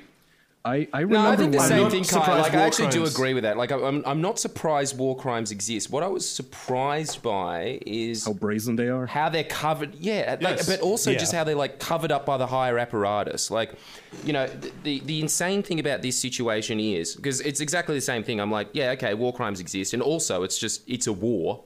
Like, it's Or not accidents in war happen, right? Like yeah, all the time, right? Obviously, right? Like it's not an ideal situation, let's put it that way. But what is insane in this scenario is you have David McBride, who is doing what he's supposed to do. Report the war crimes. What he's legally supposed to do. And he is the one getting punished. He's the one getting dragged through the courts where they're making up all these new insane stretches of the law so that they can prosecute him for this. And then these guys are just openly bragging about these horrific crimes. Like, really... Like, just there's the malice government- behind it as well. It's not just like I'm accidentally killing someone. Like, a lot of the time it's like, no, we're killing civilians on purpose. Fuck them, you know. And then and then planting evidence on their bodies to justify Yeah. it. What was the It's like a bragging fucking about it, Dave and then Chappelle joke. they don't get any punishment at all. They just it's completely covered up. And so my It's whole covered thing up. is just wasn't like, there look, wasn't there a very similar story of an Australian war hero who was like loved by the press and everyone was like, oh, he's doing a great job and he's running these operations and he's a great guy, and then they found out that he like body slammed a disabled man and then shot him 9 times while he was on the floor? Yes, you must be talking about Ned Kelly.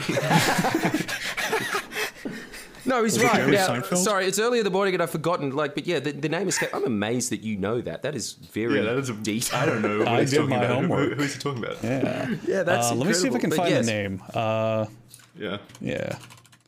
Yeah. Ned Kelly. I can't believe I've forgotten it. Let's see Well, here. Jordan, you were about to say something though. I wanted to hear what you were about to say. About what? What was I going to say? Fuck, I don't know. Ben Rage dropped Robert it. No. Smith is who I'm talking about. Yeah, that's it. Yeah, that was him. Now, this is a recurring thing that happens in the upper apparatus of the U.S. military. Because, like, as McBride was saying about how the military operated when they were in Afghanistan was the entire time they knew they were losing the war. Because it's that same thing all the time. It's like once you're an invading force and you are trying to occupy, like if you do not win the hearts and minds of the public, you're just slowly going to get eaten away by attrition. I mean, it's just fucking Dune, isn't it? It's like the movie Dune. That was Afghanistan. And so, like... Yeah, I remember the sandworms of Afghanistan. They were a big problem. Hey, that's nothing to joke about, okay? That was terrible. That's true. There's a podcast where I could talk all about it and laugh.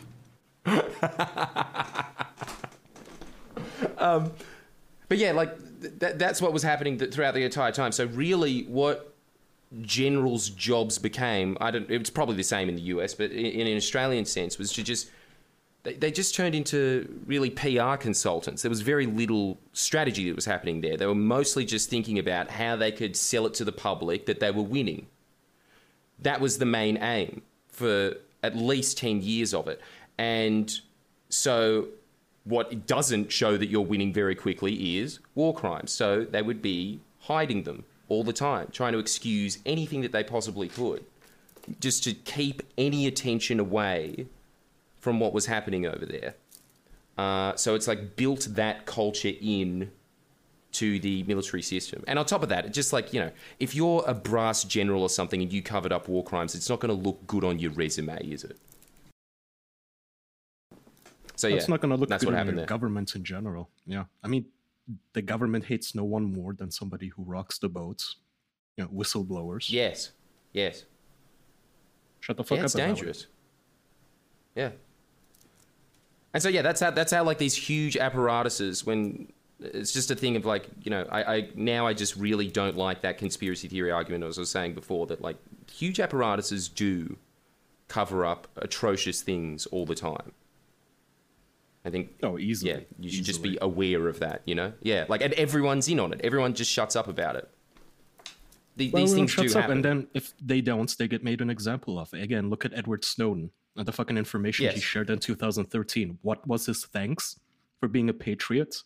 An actual patriot, but branded a traitor because he sided with the American people instead of the American government.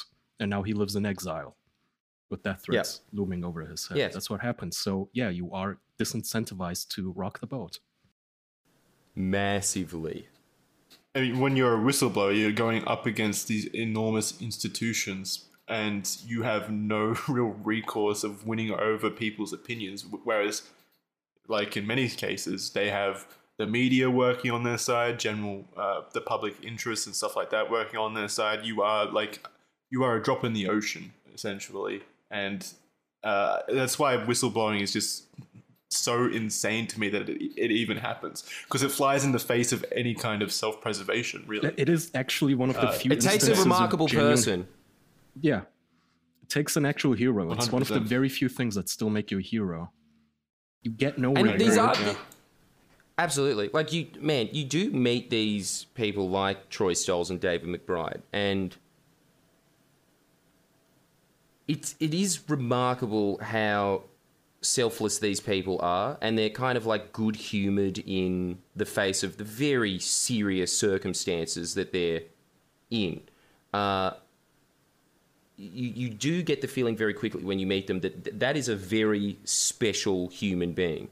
I suppose it's almost like the exact opposite of, like, you know, there's a bunch of psychopaths in there. I remember once reading this stat about the military, and they were saying that, you know, obviously they try and get psychopaths into the military because that's the best person that you'd want in warfare. But there is another type of person that's kind of like an opposite psychopath that sees their platoon or whatever like getting under enemy fire, and when they're in that situation, they'll do truly heroic things to try and protect the platoon, and they try and attract that person as well.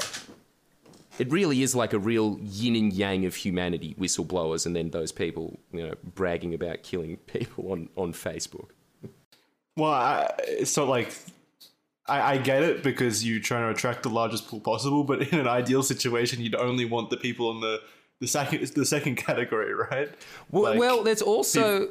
I do actually understand the logic behind it. It's like, these are dangerous human beings. There's just that certain population of human being, and they even admit it in this video when they're talking about bragging about killing people and stuff. They say at some point, you know, like, hey, this podcast is just to let you know that you like violence and that's okay. So in their mind, it's not about... They're not going overseas to, you know, spread democracy, defend their country. It's none of that. It's just, I like shooting guns and killing people. Like, I like doing that, and I want an excuse to do it.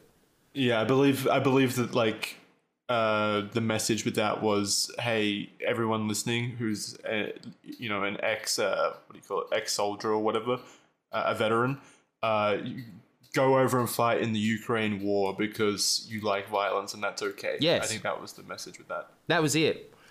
And so it does make sense, until Minority Report exists, I guess, to just pick these people off that are like... I don't know if you guys have ever met someone like that before, where you just kind of shake their hand and you're like, this guy could kill someone. You know? Every time I shake Charlie's hand, I think that. Yeah.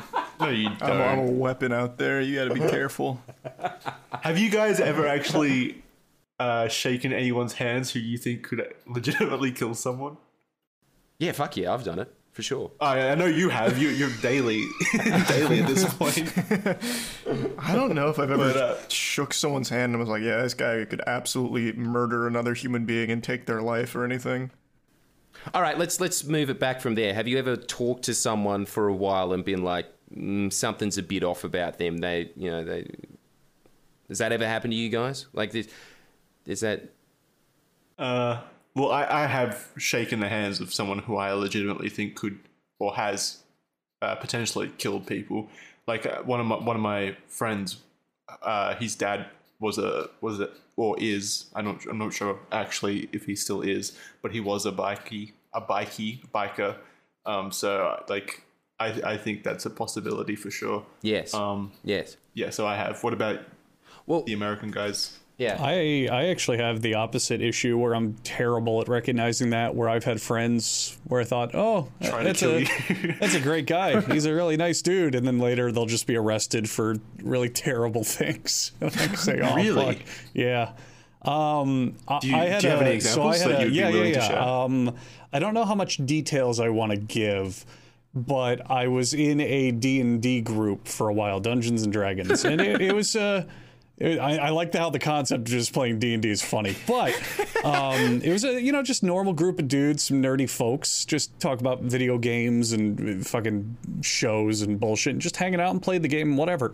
And our DM, the leader of the game, was like a nice dude, just friendly. I hung out at his apartment a few times, played some games, went out to hang out with get a beer, whatever. And we stopped playing, and about 3 or 4 months after the group kind of stopped getting together, he got arrested for having sex with an underage girl. And just had absolutely no idea. There were no signs. There was nothing about him. Nothing he said in conversation. Nothing he did when he acted. Nothing. You didn't notice you were playing D&D with Jerry Seinfeld? How's that possible? But it just came completely out of nowhere. I just had absolutely no idea. I only found out about it later through the grapevine and was fucking shocked. It's interesting that you had a situation in D&D, because one of the only few times where someone like I met or knew did some like weird, goofy, like not good shit is D&D. I've only played one real campaign, and my DM was Arcadum. You know the guy? Oh, yeah. Right. And he did a lot of weird shit. If you play D&D... Did you know him specifically, though? If you play Dungeons and Dragons out there, be wary of your dungeon master, is what we're saying. They're some bad people. I mean, Arcadum, though, D&D is a dangerous game. Didn't he just talk shit online? Did he actually do something? No, he was like he was a stuff. weirdo. No, he was a weirdo. Okay, I thought he was just LARPing as an anime antagonist. I don't know No, that's just like the most infamous clip about like imagine the devastation I could cause if I was a little different and gone down a different path that wasn't D&D and showing people the light. Yeah. Jeez. What about you, Kaya? I'm sure you've met some people. Kaya told the story about how one of his friends is like an actual terrorist, right? Or his uncle. Dad. No, Yeah, but my uncle, that's friend, what it was. he went down the fucking incel hateful pipeline, but I don't think he could like kill somebody or hurt somebody otherwise. So you've never met someone that you would say could kill someone? Not to my knowledge. Well, that's surprising. It's I the don't most know. surprising thing of this episode. I hang out with nice people. Fair enough. And just to bring it full circle, Jordan, I'm sure you have, but can you think of anyone off the top of your head that was the most insane? Very unrelated to all of this, there was a lawyer. Oh God, I'm gonna have to be really careful about this. But there was a lawyer that was the go-to guy. You know, like in The Wire, there's that guy that looks kind of like George Costanza that all the gangs go to, and he's just like, just shut the fuck up and don't tell the cops anything. That guy, right? Like,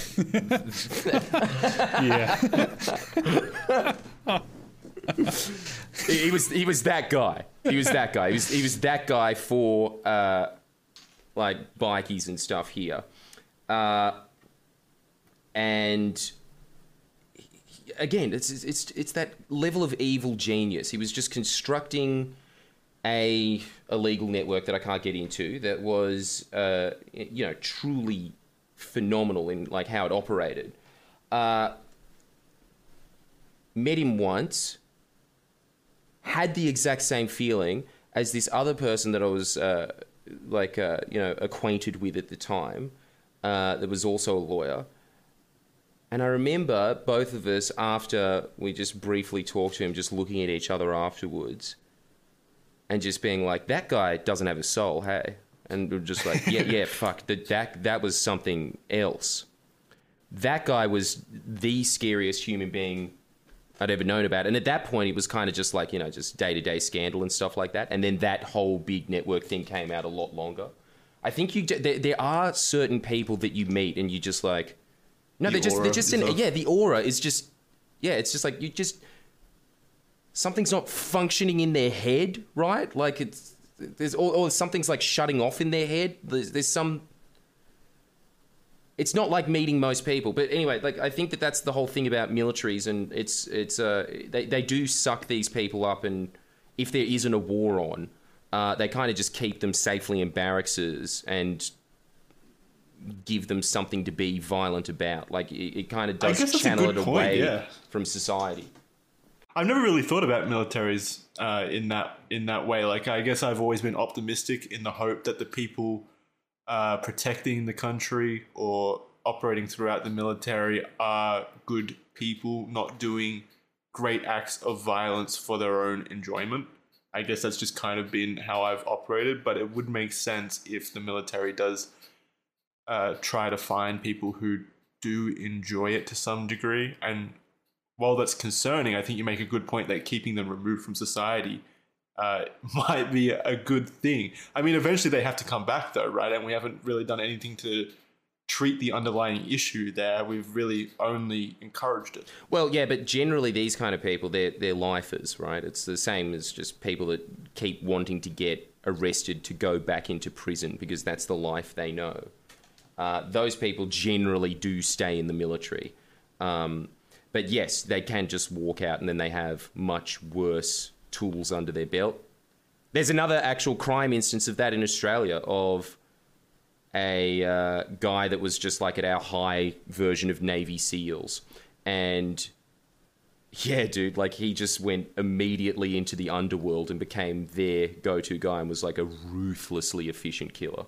So yes, that can happen. Yeah. Yeah, that's insane.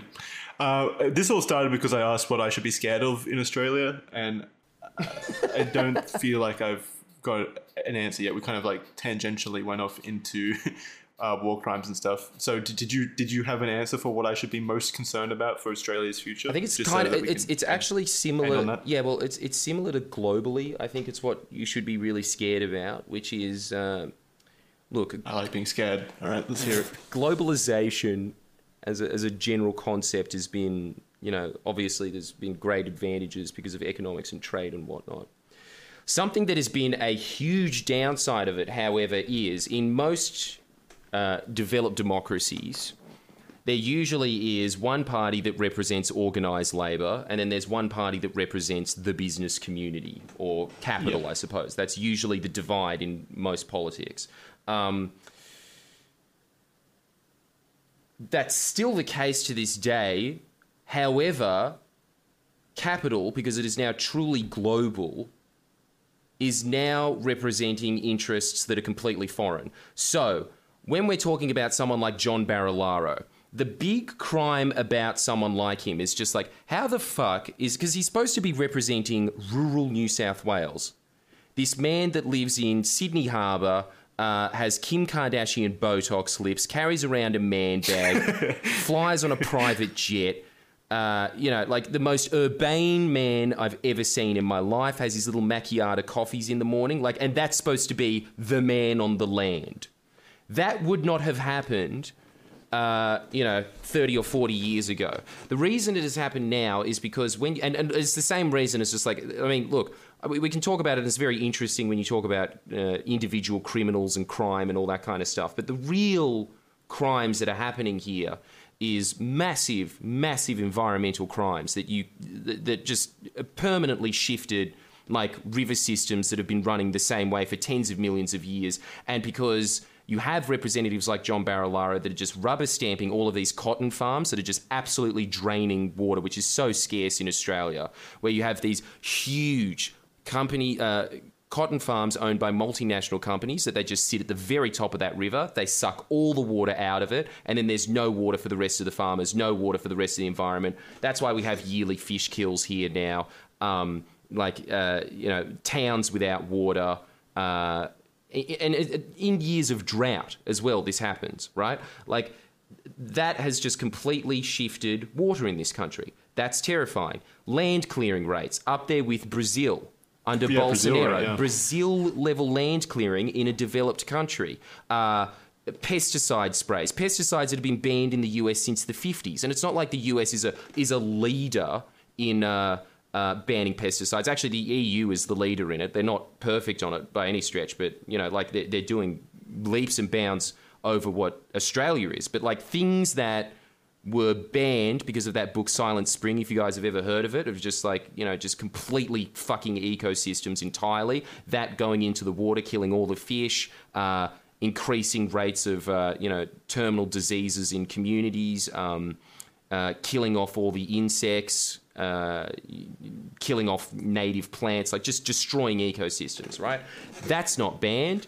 All of these things were controlled when it was under a Labor government because Labor is still represented by Labor. So, like, you know, unions. So you've still got connections to the community and workers that they're representing there. So there was regulations on these things. Yeah. There was regulations on these things.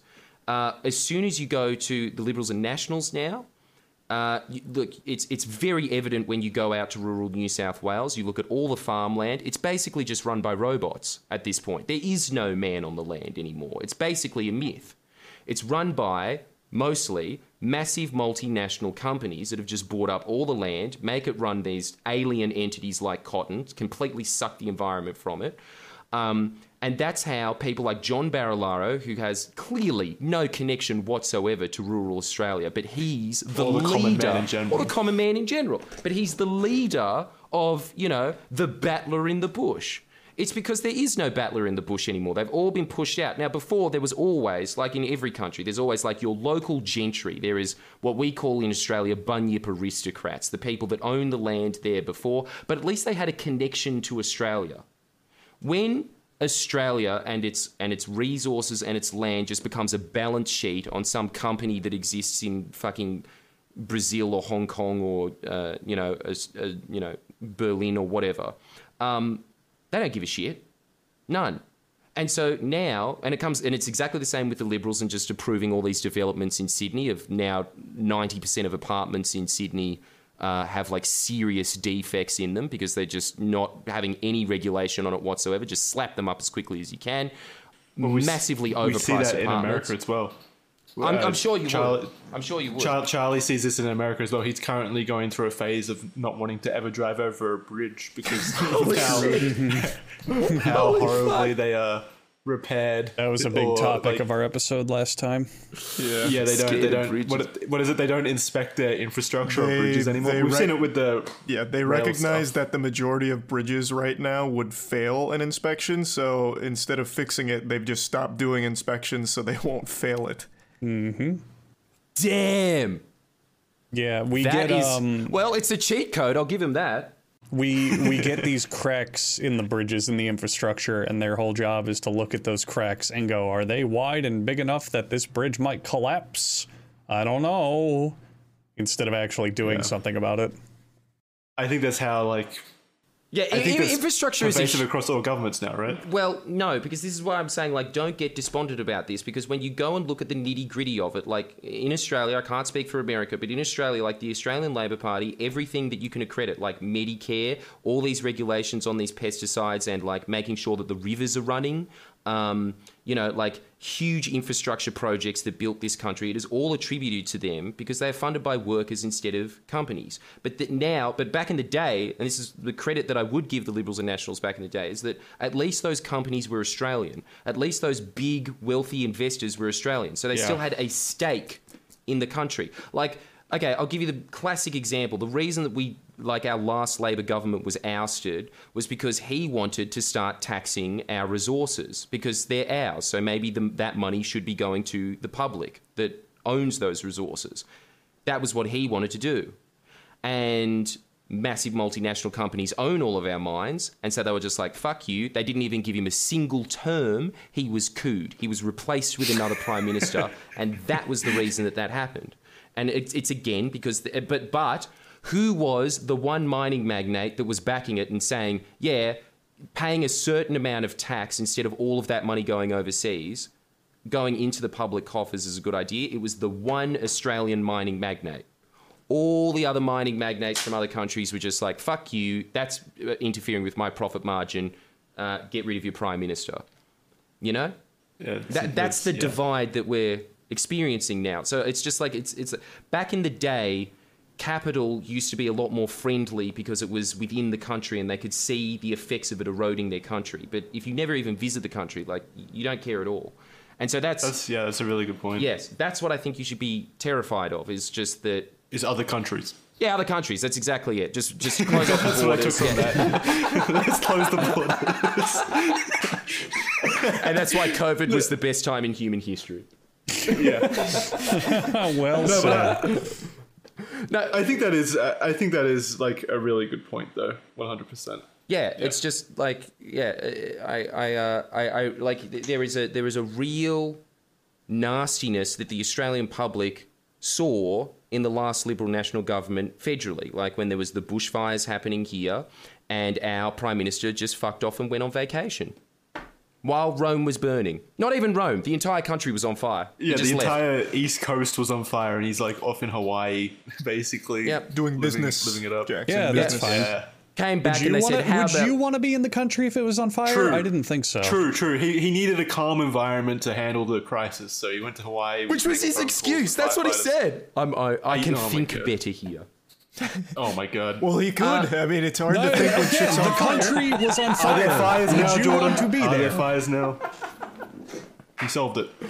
This is something that Charlie always gives Australia shit for, rightfully so, honestly. I don't really have a rebuttal for it whenever he brings it up. But whenever we talk about... Well, whenever I talk about how great Australia is to live in, and I still do think that I still would probably rather live in Australia than anywhere else on the planet, honestly. Personally, I don't know if you feel the same, Jordan, but that's how I feel. Japan has its merits, but yeah. Well, Japan's cool, but I don't know if I would want to live there necessarily. But Fair. with all the Yakuza around and such. He's always, so Charlie always talks about how we are basically like killing the Great Barrier Reef, one of our biggest national heritages, like one of the most iconic things about Australia, and we are just ripping it to shreds and poisoning it and killing it for no apparent reason to him. Well, damn, good on you, Charlie. I'm glad that you're bringing attention to that, because that's a huge crime. 100%. It's so It is. heartbreaking. It's a crime against every Australian. Well, it's also a crime our that has. I can't even I can't find a single reason. It's just like they're waging war on the Great Barrier Reef for no cause. It's like a personal grudge. Like he cut his foot on the coral there or something, and now all of a sudden the government has to take it down. Like for years. It's mining, right? No, like I've been trying to figure out exactly like what the purpose is, and I can't find any like conclusive. Maybe Jordan knows more than I do, but for everything I've read, like they don't have a legitimate reason other than just wanting that land, like the space of where the Great Barrier Reef is. But it's not like they're gonna build fucking Rapture there or anything like BioShock. So I don't really get it. Well, it's just the same. It's similar. Well, okay, look, 60% of the destruction is just climate change, and the Great Barrier Reef will just go. But like, there's But we can make elements of the it other that will stay 40% intact. us. Yes, and we are proudly. Well, no, see, this is again the same thing. Is like when the Liberals and Nationals were in Queensland, which is their that state. They My state. approved your state. They approved levels of land clearing like we have in New South Wales again, that rival Brazil. That is especially bad in Queensland because all of the runoff of all this dirt goes immediately into the Great Barrier Reef from all of the freshwater systems. It just gets dumped into the Great Barrier Reef soil. That soil starts growing a Japanese introduced species, actually, which is the crown of thorns starfish, or somewhere in Asia. I've spoken about the crown of thorns on the podcast at some point. It's like a plague, essentially. There's no easy way to kill it, right? If you cut it up, it just spreads into a whole bunch of other different. It's an crown of alien. thorn. It's an Yeah, alien it from a is sci-fi creepy. film. It's scary. But it thrives. It thrives off of poor water quality, which is all of that runoff into the soil. Like that's fucking the Great Barrier Reef up. And it is again a deliberate decision of the Liberals and Nationals to relax regulation on land clearing. That was the effect of that. They also approved huge docks all along the Great Barrier Reef that, again, were protected under a Labor government. But it was a deliberate decision of the Liberals and Nationals to approve these huge megaports that just have massive ship barges going across the Great Barrier Reef all the time. These are things that could be easily preventable. The other thing as well, we don't have the money. They say it costs $1 billion a year to keep the Great Barrier Reef healthy in like the best that we can given climate change. No, we don't have the money for that. But they do have, billions of dollars to give away to these mega farms that are sucking up all the water in terms of like tax handouts, tax write-offs. Oh, you want some infrastructure built for a road so it's easier for you to access the farm? Yeah, here you go. There's $1 billion for that. They absolutely have the money. What about the money generated from all the fucking ports that you're building across the Great Barrier Reef? Surely that could that go back into it? Maybe. Yeah, I don't know. Yeah, could it? Jesus. But no, it couldn't because again, what do the Liberals and Nationals do with those ports all the time? They fucking privatise them. They sell them off. They build them and then they sell them. Yeah, that's basically. It sounds like what the Liberals are good at is cutting up little slots of America or big slots of America and then selling them to private entities for a profit. Absolutely. And so the reason the Great Barrier Reef is getting killed here is purely because they just don't give a fuck. They do not care. It's remarkable how little the Liberals and Nationals actually stand for anymore. It's gotten to that point where it's just like, do you have any convictions at all? They used to be the party of free speech. I mean, look at how they fucking behave to whistleblowers. Yeah, agreed. It's insane. All right, I'm rightfully scared now. I'm going to have nightmares for a long while. Thank you, Jordan. No worries, boys. Anytime. Thanks for coming in here and bringing us back down to reality. Are you guys scared for me? You Americans and Germans? You'll be fine. I'm not afraid of anything ever. Yeah, you'll be tough. All right, sweet. That's good. Good to know. Jordan, thank you. It's been a fantastic episode. I feel like this might be an episode where I've learned the most anyway. It's been very interesting. It's a top 10 Which episode is insane for because sure. you're in Australia. You should know I this. need to know the stuff about the place I'm living. It's amazing that Charlie knows more about it than you. Like way more as well. It's concerning. I mean, I think it is a thing with like my generation. I don't know how old you are, Jordan, but I'm 25, 26, sorry. So I think it's a case that I've been raised off the internet, and the internet is primarily American content, or at least it was when I was growing up. Absolutely. So instead of watching 9 News or 10 or any other like mainstream media, I was on YouTube or American media in general. So that's where I got all of my information from. So I was just far more interested in that than I ever was of Australian politics. That's definitely fair. The Australian scene. Well, it's definitely something that you... Like, it's better. Let's put it that way. Like, I'm much happier that people are getting their news from Charlie, despite the fact that he doesn't, he's not here. So obviously he's not covering it all the time and stuff. But like the fact that he's giving his audience the tools to, disseminate what they're seeing. And like being like, just think about it from this perspective and that kind of stuff that just wasn't available when I was growing up. And that's all you had was the mainstream press. Because to this day, when I get slammed in the papers, sometimes on a daily basis, I sit there and I'm like, well, the font looks all old-timey and it's in the paper. Maybe I am an asshole. Yeah. It's just imprinted. Well, it has that institutional prestige, right? This is what our parents believed in. This is what our grandparents believed in. It wouldn't still exist if it was bad, right? That's like that's the mindset. Yeah. There has to be some kind of validity to it. Yeah, absolutely. Yeah. Sorry. Yeah, you guys need to go. Sorry, I'll let you go. No. Thank you for coming on and educating me and sharing some goofs and laughs. It's been an absolute pleasure having you on again. Please let our audience know. I know where to find you. Let our audience know where they can find you so that they can also follow along with the zany saga you found yourself in. FriendlyJordies. Okay. I don't know. That's dude. I'm not tech literate at all. That's how I find myself. I'll let them know. So it's FriendlyJordies on YouTube. I'm pretty sure it's FriendlyJordies on Twitter as well. I'll put links in the description as well so you can go find him. If you've got... I know our audience is primarily American as well, but we do have some Australian people in our audience. So if you want to get an insight into Australia, like I have started, definitely add FriendlyJordies onto your list. I know most of my friends, Jordan, like most of my friends in my generation, they all watch you and they're enormous fans of you and such, and always following along with what you're doing. So I do think you're making an enormous difference on our culture, and that's, you know, I think that's worth so much. So thank you for that. Well, tell them watch. Thanks. That's very nice of them. And every view counts when you're in a tiny market like Australia. So yeah, 100%. Yeah, you've done a great job. That's it for this episode. Thank you very much for joining us at home. Patreon.com/theofficialpodcast for bonus episodes. If you want to hang out with us some more, we've got hundreds and hundreds of episodes of bonus content over there for you to listen to. That's patreon.com/theofficialpodcast. Otherwise, go watch FriendlyJordies and enjoy the rest of your week. Thanks so much. Thanks, everyone. Bye-bye. Bye.